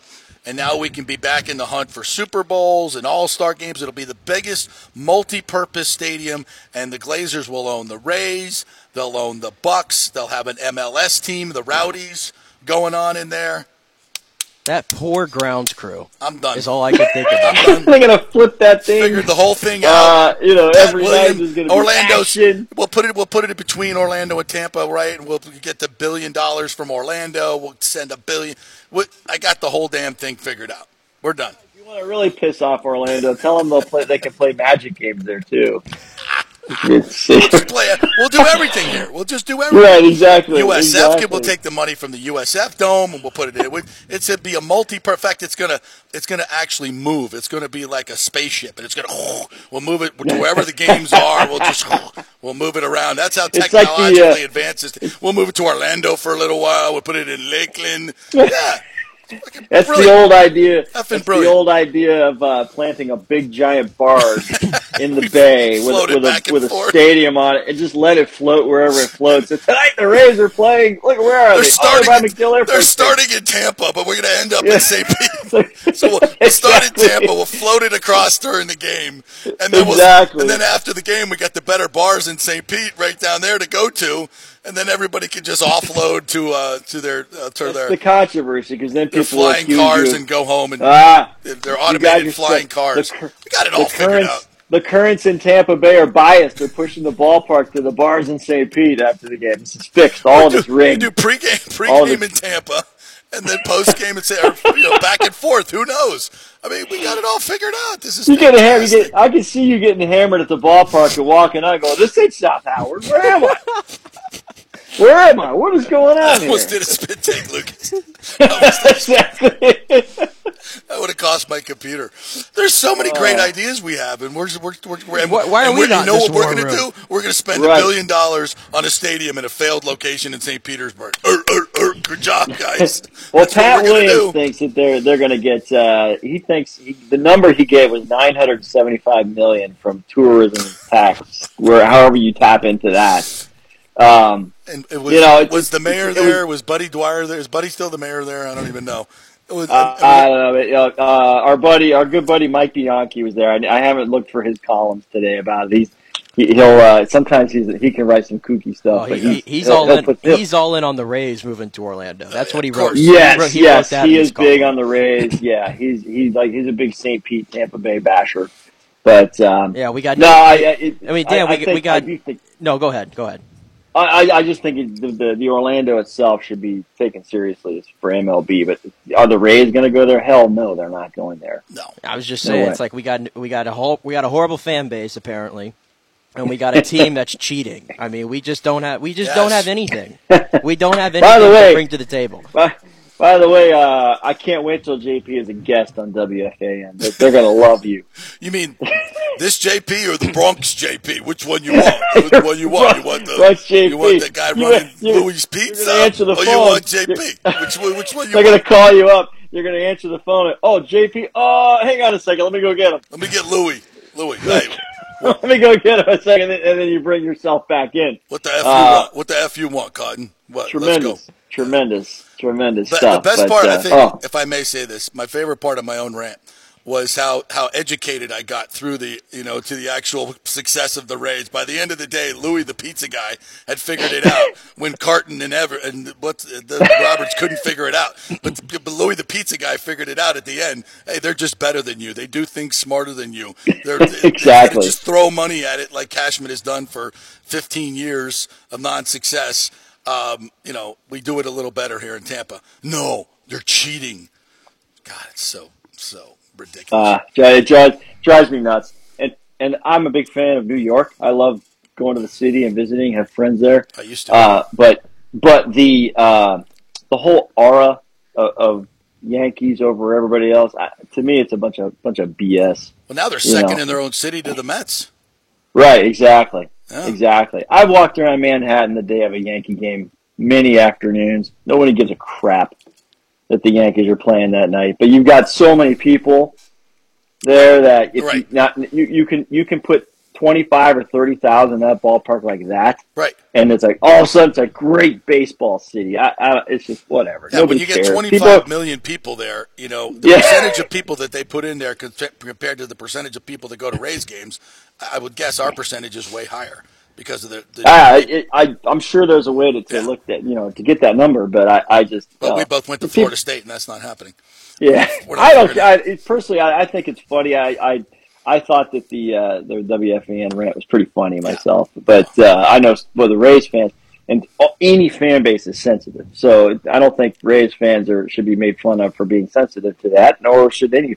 Well, I don't think it's being sensitive. It's just you literally said in your comments, "I have no evidence to back this up," and you brought zero facts to the table. But I'm going to say they're cheating. I'm not saying it. Said it. I'm not saying it, but for the next 2 minutes, I'm going to say it. Right, exactly. No, you know what? What do you do? You've got time. You got time. It's the beauty of radio is you have time to say whatever you want and form your thought and defend it if people are not in line with it. That's fine. But sometimes these guys, they hit a point where they got to make a conversation about something, and that's where they chose to go. Yeah. I mean, to me, look at every single division in baseball. Instead of ripping on the Rays for being the number one team right now, look at the AL East and where your team is in relative to that, and look how bad the rest of the divisions are in baseball. Yeah. And all of a sudden, we can laugh at the Yankees in last place, but the AL East and all from top to bottom right now is just insane. Yeah. So like this series in Baltimore right now, the Rays, that lead's not big over the Orioles. If the Rays lose that game tonight, the Orioles have chipped away 2 games already. So the AL East is an absolute monster. Just have fun with it, respect it. Don't make fun of it. The Rays are going to hit a lull this summer. Every single team does. The only thing the Rays have done right now is give themselves a cushion to absorb that lull. Right. It's inevitable for every baseball team. And then once you get into August, late in September, now what are you made of? Right. It's fine. Somebody's got to be in first place. Give me a break. They're stomping them the way they're doing it. All right, we just got an update from Dave Canales that the new offensive line looks like Tristan Wirfs at left tackle, Matt Filer, who they signed in the offseason at left guard, obviously Jensen at center. We haven't named open competition at right guard. Open competition at right guard and Gedeke at right tackle. Yeah. So I would say Hainsey is going to be your right guard or your right tackle, depending on how bad Gedeke turns out to be. And by the way, remember we talked about this not too long ago, and I said Gedeke should be the right tackle. You said Hainsey. Yeah. And my thought process, however this plays out, just simply because Gedeke was a converted tight end. In college, they taught him, size up, and they taught him how to play tackle. That's what he was taught. and he was a very good college right tackle. That's what I base mine off of, which is, and so okay, well, how can you put him in the best position to succeed? Well, we saw what he did at guard. He had a hard time. So let's just see what he does at the tackle position, where I believe I've never played O-line before, but the right tackle is a fairly athletic position, right? It's not so much. You're not so much pass protect as the left side as you are used sometimes getting off and helping the run. You know, there's different aspects to right tackle that he might be better at. Who knows? Yeah, when you look at the Bucs in general, we've been talking. We talked about this on Monday because the whole Peter King column came out, and he's not alone in this. So everyone thinks the Bucs are going to be one of the worst teams in football this year, right? Well, they're not playing internationally, so Europe doesn't want them. Yeah, Europe doesn't want the Bucs. There you go. I thought we took Germany by storm too, but I guess I was wrong. We've been kicked to the curb there, but yeah. Das head coach Todd Bowles.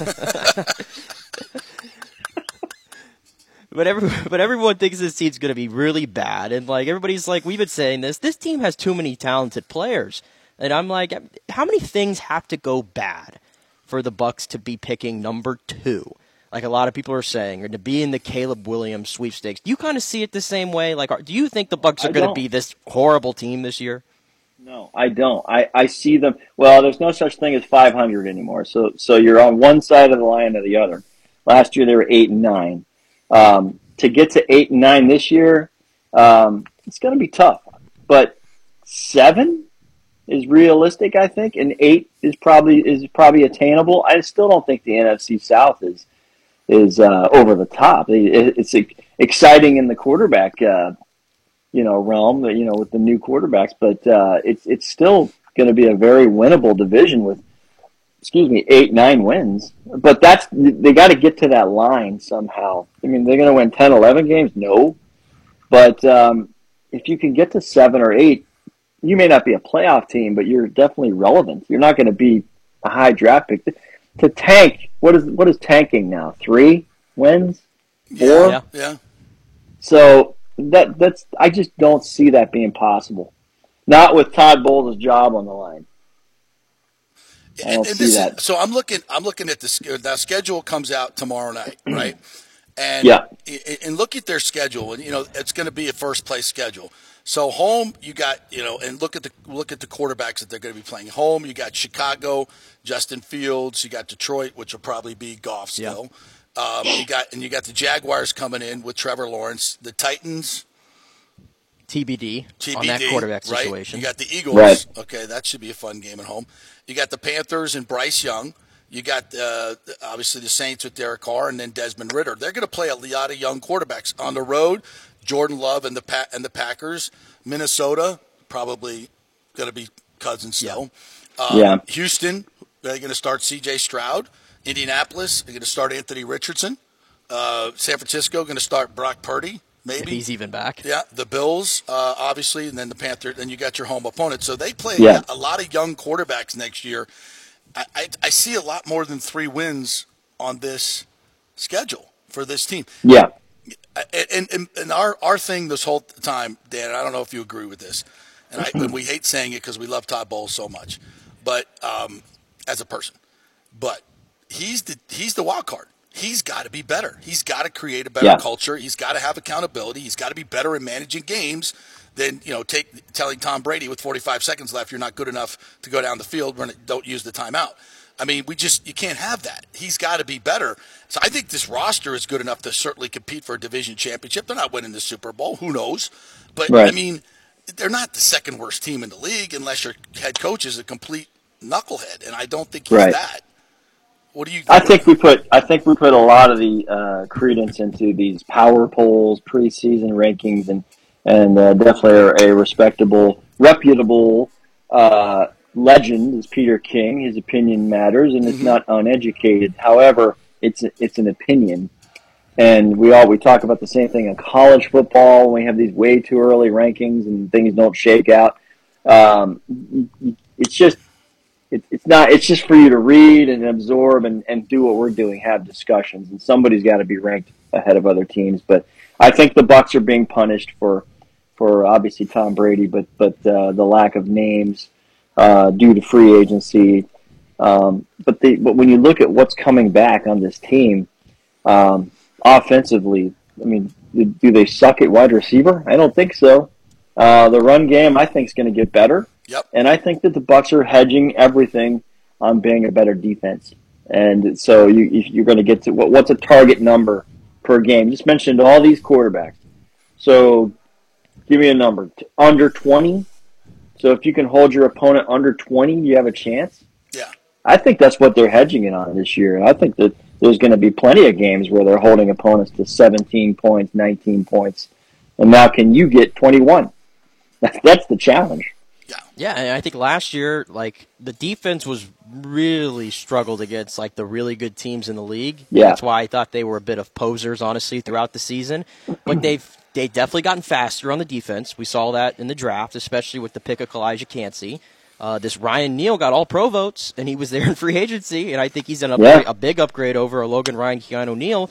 So maybe this defense will be even better. And last year, it's just a fact. When the Bucs ran the ball and got over 100 yards, I think they went undefeated last year when they ran for over 100 yards. So if you can get the run game to a better spot and the defense can be a little bit better against some of these better teams, who's to say it doesn't work out? Oh, and by the way, we love Tom Brady, but Baker Mayfield brings more to the table now than Brady does, just on the fact alone that you can do so much more with the offense. You can open it up, and he can move a little bit. So I am a little bit more optimistic about them this year than maybe last year we failed to realize. I'm a believer that the run game, the offensive run game, it's not only a time eater or clock management thing, but it's also a field flipper. So if a drive is not going to get points, at least the run game is going to get you to a point where you punt them inside their 20 and make it difficult for them to come out if you're ready defensively. And so I think a good run game can definitely control that. And that's also the element that I think Baker Mayfield brings to this, the ability to turn and go and get 6 yards if he needs to, that they didn't have with Tom Brady. So huge. It's very interesting for me to see. And by the way, as far as preseason odds, and we always think that Vegas knows everything, you know who was the second best odds by far last year to win the Super Bowl before the season?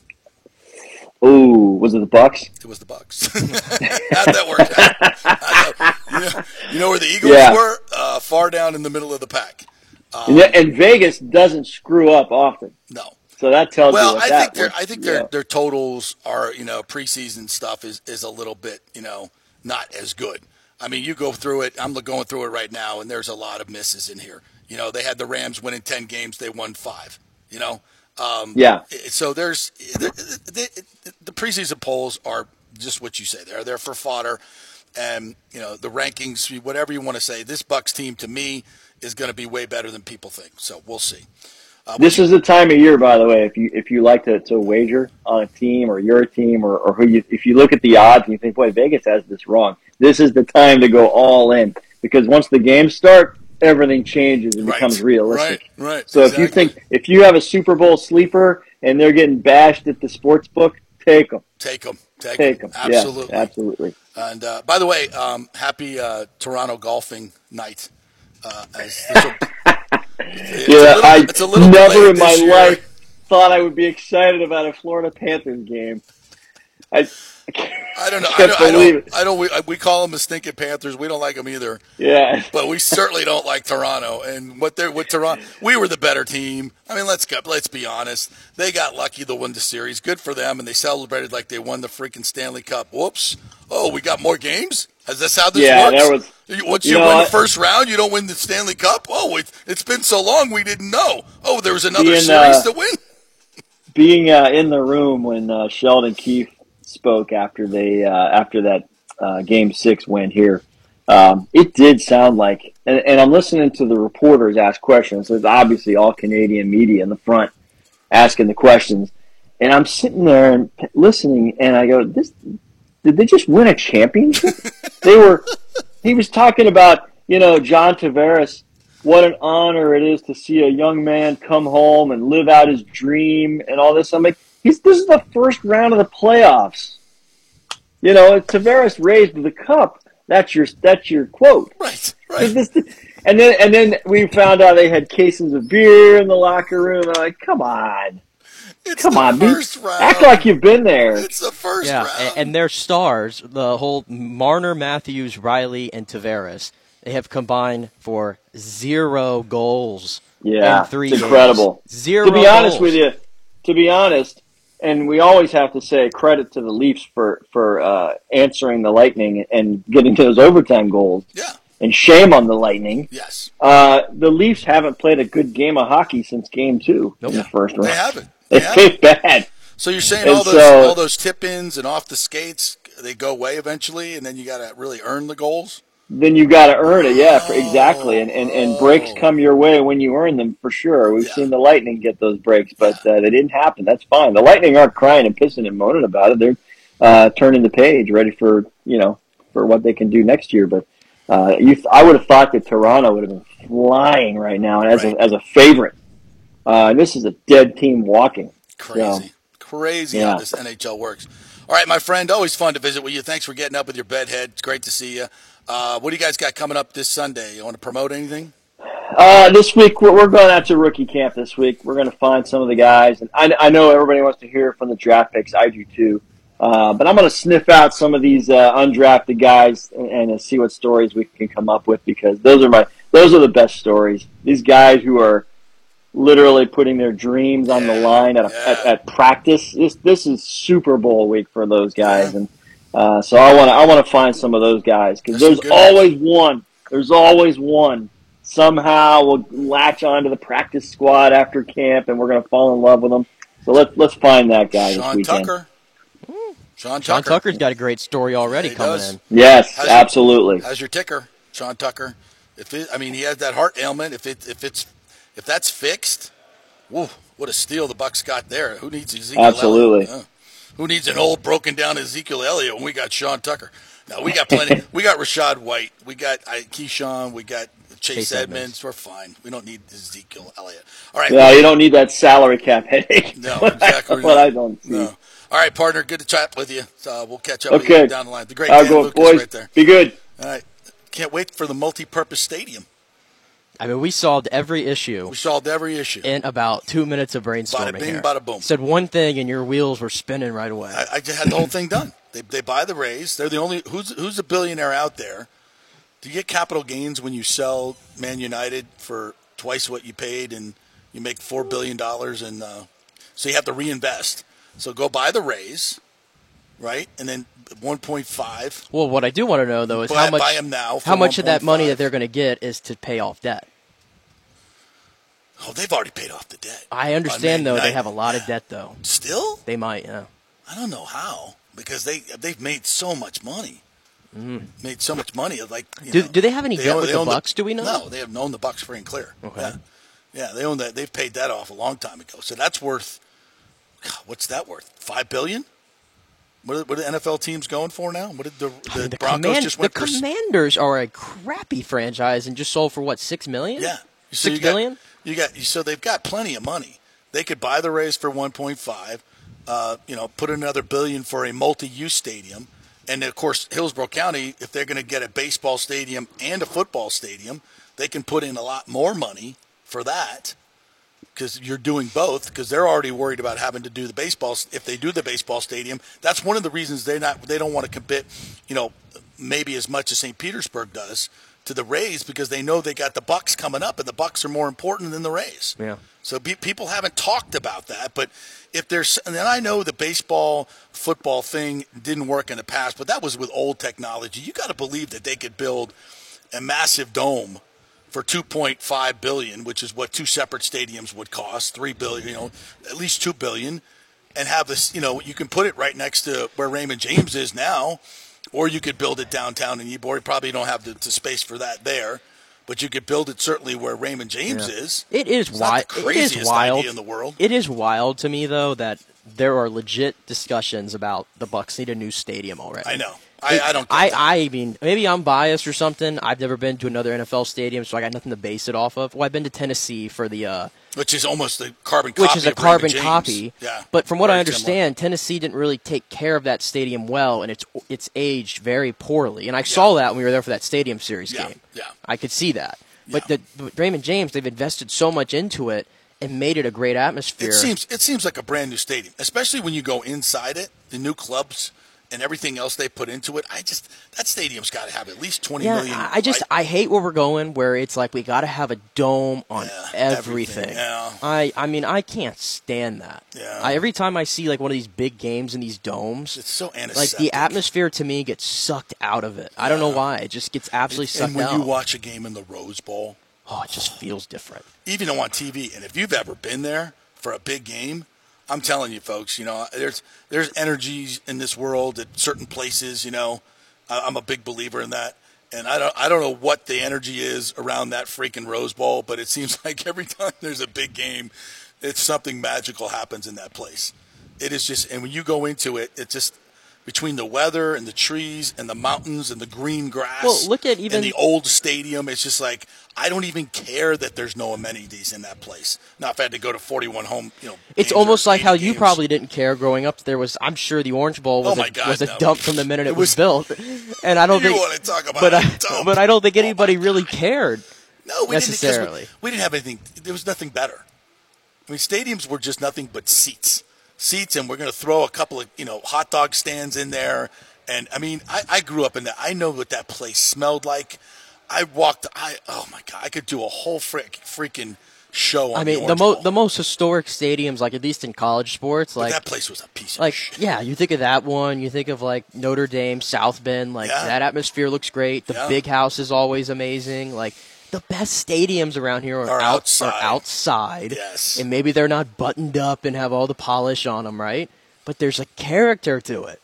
Even when you go to AT&T, which has some character to it inside. So Jerry World? Jerry World, yeah. But it's still antiseptic. It's not like a real outdoor stadium. So anyway, let's take a break. We might come back and talk a little bit about that, but I want to get into more of what Dave Canales said today. Harold Godwin did some stuff as well at the mic, so we'll get into some of those quotes and what did we learn about the Bucks today as they get set for rookie minicamp. And some really interesting players. Well, that draft class has so much potential. We'll talk about it when we come back. Brought to you by the Jeeves Law Group, Bay Area Modern Medical Center, and the Pro Padel League. We'll tell you about that as well. Stay with us.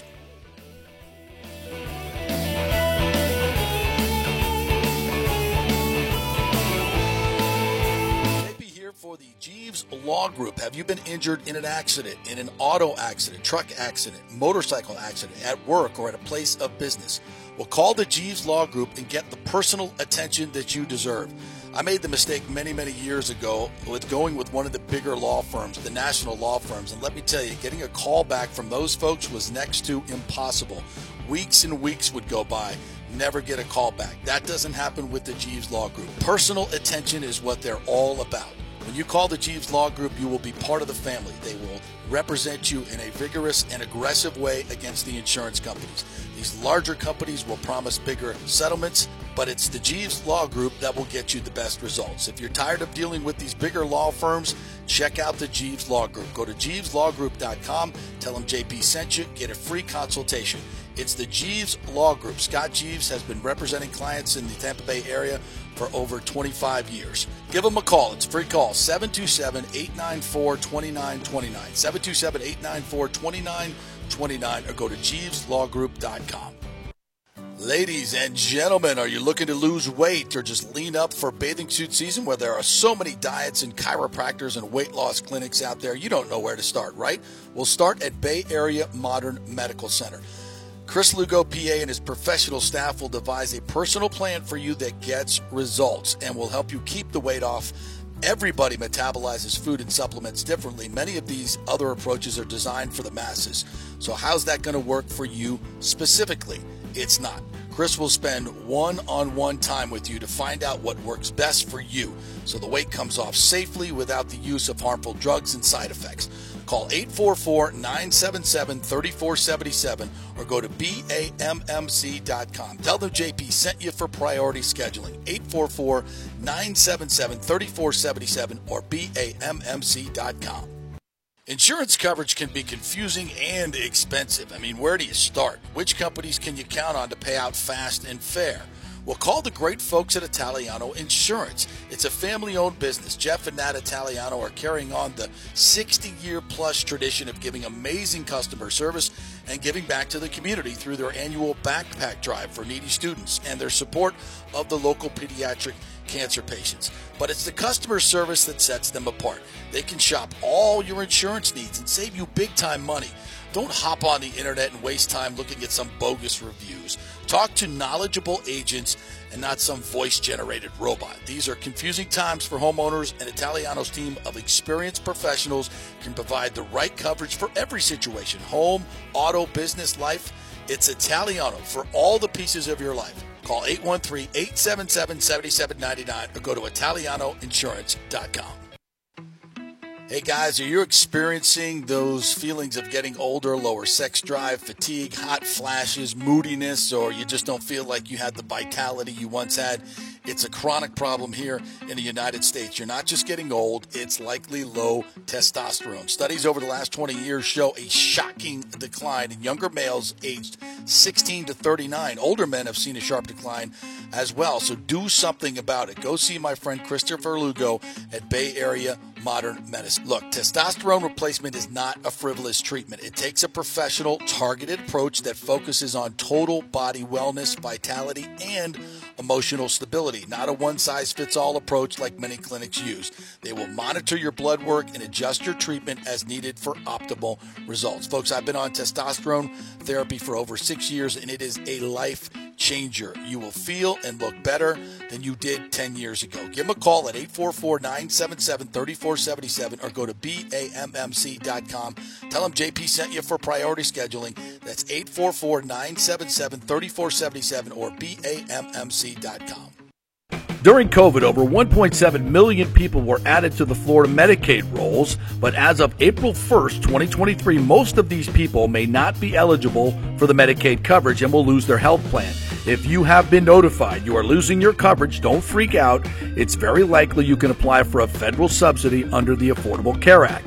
Just call 877-652-0244. Our representatives will walk you through the whole process, get some basic information on your income, number of kids, and then they'll find a plan that best fits your needs. In fact, with the new laws, 90% of Americans qualify for reduced or free health care. You can select great plans like Florida Blue, that's my carrier, love them, paying $800 left after making the call. 877-652-0244. Our highly trained professionals know all the intricacies of the new laws. They will do all the work, you save tons of money. So if you're being dropped from Medicaid, fear not. Call 877-652-0244. Get real health insurance, free doctor visits, free blood work, no deductibles. 877-652-0244. Pure Sports. JP is back on. Welcome back. FanStream Sports. All right, welcome back to the JP Peterson Show, brought to you by the Pro Padel League, which is starting up this weekend up at the Sarah Vandenberg Complex in Zephyr Hills. So if you're not doing anything this weekend and you want to see one of the fastest growing, most exciting sports in the world, come check out the Pro Padel League. I'll be emceeing the festivities Friday night. Former World Tennis Champions Juan Martín Del Potro will be there. He's one of the team owners. Sebastian Giovenco, did I say that right? He's the MLS MVP. He owns the Toronto team. Tommy Haas is one of the owners of the San Diego team, I believe. They've got a lot of stars that are part of this league, and you got to go check it out. Just put in Pro Padel League and go on YouTube, and it's like racquetball and pickleball all in one. Really big in Spain, really big in Mexico and the European countries, and they're now having a North American league. So they're putting a lot of money into it too. So it's going to be fun. I would say come on up and check out these players. It is an incredible game and fun to watch. If you watch pickleball and you think that's great, wait till you see padel. It's crazy. So check that out this weekend. And you can go to just type in PPL League, Pro Padel, and you'll come up on, you can get tickets, get the whole nine. It'll be fun. So check it out. I'll be there all weekend long. A couple other, I want to get to some of the comments that are coming in today. By the way, thank you guys for always commenting. Richie and RJ Martin and Jordan, you guys are awesome. Jordan says, absolutely, JP. The county has plenty of money. As a county employee, I can assure you the coffers are just full, looking to be spent. The BOCC was pleasantly surprised by how much of a surplus they have. Yeah, all these bed taxes have gone through the roof. Hillsborough County has set a record with their occupancy tax because they've got so many more hotels and so many more people are coming that they have a lot more money than they thought they would. So I still think Hillsborough County is very much in it. They're just sitting there waiting to see what goes down in Pinellas. And I think Major League Baseball does not want that thing done in Pinellas anyway. And Stu's going to, turn towards Tampa and take the best deal he can get over there, which will be, probably the same deal he could have had 4 years ago with Ybor City, where he's going to have to pay half, which he said he will be willing to pay now. So we'll see I think this is far from done. And by the way, Jordan also mentioned that the Tampa Bay Times there was some release of some text messages. We talked about this on yesterday's show. Yes, they're still trying to keep it quiet, but what it looks like is the Rays are willing to kick in half of the $1.2 billion that is going to be assigned to the stadium part of this project. So $600 million, but he wants to keep all of the naming rights, which will probably eat up, could be 300, 400, 500 million of that. So essentially, he's not going to pay anything for that half. And, St. Petersburg, the city's going to end up paying $600 to $800 million for this stadium. And I don't think there's any public support for it. Judging from when the Rays were thinking about doing that stadium downtown on the beach, they were, down on the Beach Drive. Overwhelmingly, the residents of St. Pete said, no, we don't want that. We don't want it. So, and I don't think they want to spend that much money on Tropicana Field when they can spend it on a convention center or more affordable housing or just more downtown stuff. So, all right, what do we got from? I wanted to get to the Bucks if we want to move over to there. Yes. The things that came from Canales. So we talked about the offensive line, and I have to ask you this. I wonder how this lands because they made it sound like that Matt Filer has left guard locked down. Right? He's signed. He's our left guard. Everybody else is competing for right guard at this point. Does that seem like that should really be the play this early? Because I think Nick Leverett played pretty well, and I compared the two, and Matt Filer last year, and again, this is all PFF, so take it for what you will, graded out at 53.3. So he was one of the worst guards ranked in the league last year. And had 6 penalties and 5 sacks allowed. Nick Leverett rated as a 64, so he was right on the average to above average line for a guard, which I think is all you need. Yeah. Only 2 penalties, and how about 0 sacks allowed for Nick Leverett? Everybody I don't understand. Poops on this guy, but I watched the tape. I know, and I think there's a nastiness to his game that I like. Yes. I love that he's undrafted, and he's got a lot of. He kind of plays like an undrafted guy, always trying to stick in the league. I know they brought in Filer, and they want a veteran there, but I think Nick Leverett might be a better player at this point. How big is Filer? 6'6", 330. Okay. So he's a unit compared to Leverett, who's 6'4", 310. Okay. Well, so if they're trying to run the ball, maybe I understand. They kept saying last year that they were undersized offensive line. And with Hainsey up there, maybe they were.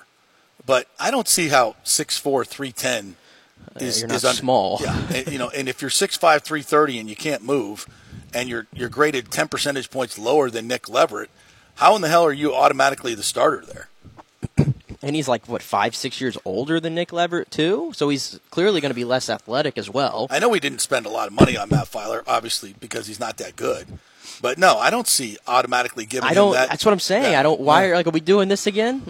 We're just going to put guys into starting positions? I just don't understand why we're going to put now Leverett in a committee with Hainsey and Cody Mauch to find who our right guard is. I think nobody's talking about Cody Mauch. Why did we use a second-round pick on Cody Mauch and move up to get him to if he's not an automatic starter here on the offensive line? We're not even mentioning. I guess because he's I don't know, but Alex Kappa wasn't an automatic starter when he got here either.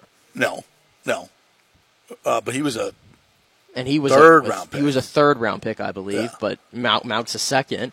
Yeah, there's a lot of fanfare around him. I'm not sure about that pick. We'll see, but.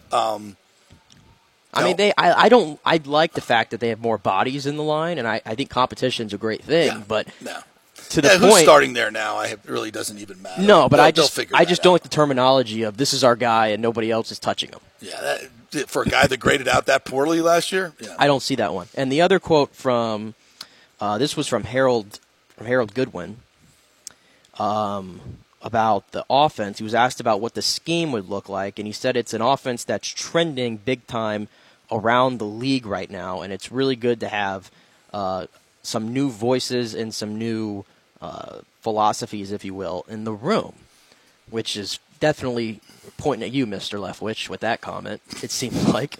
And I think Harold had reached his wits' end with Byron Leftwich midway through the season when he was asked about the running game, and he said, the plays are there. They're in that book that he's reading, but they ain't calling them.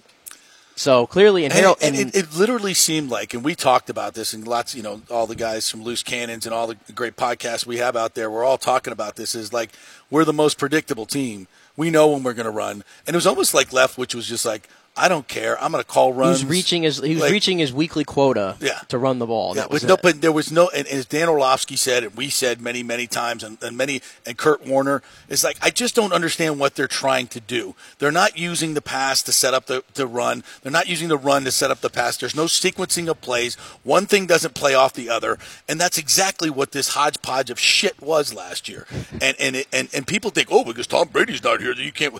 No, it was so dysfunctional last year, and Brady was bad, and Leftwich was bad, and it made the offensive line look bad, which I don't think they were as bad. But the idea that the offensive line, they didn't fix the offensive line. Well, first of all, Donovan Smith played with one arm last year, okay, and they still,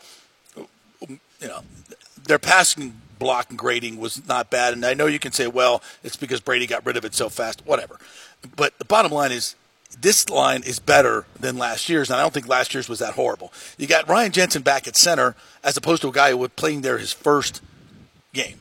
And you had Gedeke for 6 games, who was a disaster. And once Leverett came in, he solidified that. So, and then you're going to have a left tackle that can actually play left tackle in Tristan Wirfs. Well, you are taking Shaq Mason. That's a loss. We forget about Shaq Mason's not there. And right. I'm not going to act like Shaq Mason played at an all-pro level by any means. But he was good. But he was a steady presence that I could rely on. Yeah, absolutely. And Tristan Wirfs played right tackle. So I still think this line has the potential, and if Cody Mauch is what we think he is, he's going to be one of those glass eaters that moves in at left guard or right guard, right? And so I think this offensive line has the potential to be really good. And regardless, by the way, and again, I'm not a Gedeke fan until he shows me. I'll put Hainsey at right tackle and Mauch at right guard. Well, I was just going to say also, let's just say Cody Mauch wins the right guard competition. I'd probably venture to say, based on his draft position, he's the more talented of the other ones. That's what we're told. And Stenny's still around too. Right. If something happens like last year where you have injuries all over the line, you can give me Robert Hainsey and Nick Leverett and Aaron Stinney as the backups on that line. If that's what we're rolling with as backups, well, my goodness. I mean, I've seen Josh Wells back there who was almost unplayable. And we won a Super Bowl with Aaron Stinney. Right guard. I saw Brandon Walton get in there, and it did not look great. I've seen other guys in years past, like Goster Cherilus. My goodness, the Goster Cherilus reference, ladies and gentlemen. Goster Cherilus killing me, man. When DeMar Dotson couldn't play. My goodness. Yeah. So I'm just saying, from a depth standpoint, this offensive line is light years ahead of where it was last year. They have more NFL-ready bodies to compete. Right. If something happens. Where last year, I think they just couldn't withstand some of those injuries. And I think that's why they didn't go out and get a right tackle. Why they weren't, everybody was saying that they're so focused on tackling. I was saying, I don't see that when you've got 2 guys in Hainsey and Gedeke that played right tackle at a high level. You've already drafted a right tackle. And don't draft another one. The right tackle you would have taken was going to be Anton Harrison. Right. And I think everyone would have told you it was probably a reach at 19. Yes. Probably a reach at 19. No, you can't see who can be a transformative player. I'm not saying it's definite, but he's just got that Aaron Donald vibe to him. And, and it's not just because he played at Pitt. Turn on the tape. You'll see what I'm talking about. And you've got guys that are grown-ass men that you already have on the offensive line. Yep. Robert Hainsey's been here, 3 years now? He's a better right tackle than Anton Harrison. Am I wrong? I would, right? He played at Notre Dame, and he played very well at right tackle. He did. He's been removed from that now, and he's not. The reason why he's not there is because he's not long. And because he's been playing in the NFL, by the way. He knows the NFL game now. So he's a better player right off the bat than you would if you brought in any rookie at right tackle that you were going to choose at 19. Another quote coming out right now, because all the assistants are speaking. This was from Skip Pete, the new Bucs running back coach, who was asked about Ezekiel Elliott. Mm-hmm. And he says that Zeke has to accept that his role on a new team would to take him from a $12 million running back to a $4 million running back. And then the quote here, so who's going to be the one to tell him? And obviously Skip Pete worked with him for years in Dallas. So that is a man that knows Zeke Elliott very, very well. And I'm not talking just as a player. Zeke loves him some bling. Zeke loves him some money. And you think, and you got to ask yourself, what kind of effort are you getting from this guy who's already, he's made his money, right? He's been the bell cow. He's not that guy anymore. I mean, do you think he's really going to be balling out? Well, no, I don't think you don't need him necessarily. Not for $4 million. No, but I mean, this is what happens. And this is what translate this for you. Dude is motivated by money. He's motivated by money, and now he's going to be making a hell of a lot less. How motivated is he going to be? I mean, that's oversimplifying it, but I think we hear you talking. I think I hear what you're saying, and I wouldn't, if you're one of those Buck fans that can't wait to see Zeke in a Bucs uniform, I wouldn't hold your breath. That ain't happening. I don't think. Of course, I didn't think Antonio Brown would play here either, but no, but I don't think I can't see Zeke. No, and I think they're fine in that running back room right now. Who's Zeke better than at this point of his career? Okay, well, I'm not going to go that far. He's better than Chase Edmonds. He's better than Keyshawn Vaughn. Don't you tell me that Keyshawn Vaughn is better than Ezekiel Elliott. It's not. It's. I'm not saying that Zeke is a better talent, but how motivated is he going to be compared to Keyshawn Vaughn? Keyshawn Vaughn is highly motivated. Mm-hmm. He will run through a wall. Zeke, I think he'd be making a lot of business decisions. I mean, has he ever really done that though? No, has he ever played for $4 million? By the way, it's not going to be 4. It's going to be 2. I want it to be a little lower than 4. It's going to be 2. To be it's not honest, going to be 4. It's going to be 2. But no, I think they're fine there though. Yeah. So, you want to tackle this one? Urinal troughs at the old Sombrero was freaking disgusting back in the day. The Sombrero was long gone before I was on this earth. I got to get Fitzy. Fitz the mortgage guy, Scotty Fitz. If you're listening, Fitzy, tomorrow I'm calling you out. Maybe not tomorrow. Maybe we'll save it till Friday. Fitzy's got I had to take a dump at Notre Dame Stadium story where they don't have stall doors. Oh, I'm interested. They don't have stall doors. It's just a line of...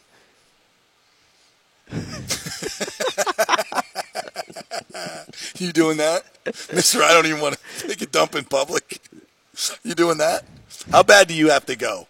Notre Dame Stadium. I would. When there are no stalls, they're just open toilets, lined up in a row. How bad? I would leave the game. Number 1 versus number 2. If it got to that point, I would leave the game. Fourth quarter tie game. Yeah, I'm out. What I'll do is here's the thing. Game of the century.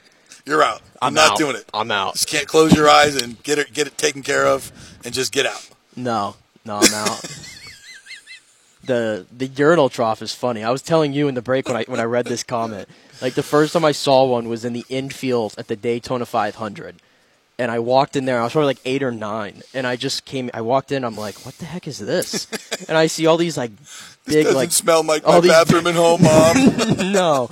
And I see these big redneck men Where's the walking potpourri? up. Yeah. These rednecks walking up and they're spitting in there in the trough and everything, and it's just floating by me. And I'm like, what is this? And by the way, I'm sure it's still like that in the Daytona infield today. Oh yeah, absolutely. And I go to the East Bay races here in Gibsonton for the sprint cars and late models, and it's the same in there too. The trough is still alive and kicking at East Bay Raceway as well. It's got a nice and you're walking odor up to it. You're walking up to it. Nice you're aroma. Like, you're walking up smell to it from about 100 yards away. Yeah, you walk up to that bathroom and you stop and you just take a deep breath. Got to hold. Here we go. We're going in. We're going in. And if it's a long line and you're just standing in there, you have to endure the smell while you're in there, and there's nowhere to wash your hands either. It's ooh. Yeah. Modern amenities are needed. See, I was before this. This happened at a Lightning game, and this was before Vinnick pumped money into the arena. They didn't used to have. This is how bad I am about using the bathroom in general in public. Yeah. They didn't have the dividers between the urinals. Same at Tropicana Field in the outfield. Yeah, they don't have that. Yeah. They don't have that. Yeah, it cost me one day. But I remember going up to the bathroom. I won't mention the name. I just, God rest his soul, passed away recently. But a very well-known person in the Tampa Bay area was so hammered and was peeing next to me, and I'd had a few beers myself, and I was like, "Hey, what's up?" And the dude literally, with no divider. Whoa, yo, hey, Orcas, don't we have a spray area here? Just stop spraying on me, man. No, I'm the guy where if I don't see dividers on the urinals, I will wait for the stall. Yeah. It's because I just can't do it. Yeah. Welcome to Tropicana Field, baby. That's what you get. Yeah. Talk about a spray hitter. That guy was a spray hitter. He's all over the outfield. Old school. He was old school. Going the other way. Watch out. Heads up. Oh my goodness. This show was something today. It was something today, huh? You were like, "What are we going to talk about today?" I'm like, "Yeah,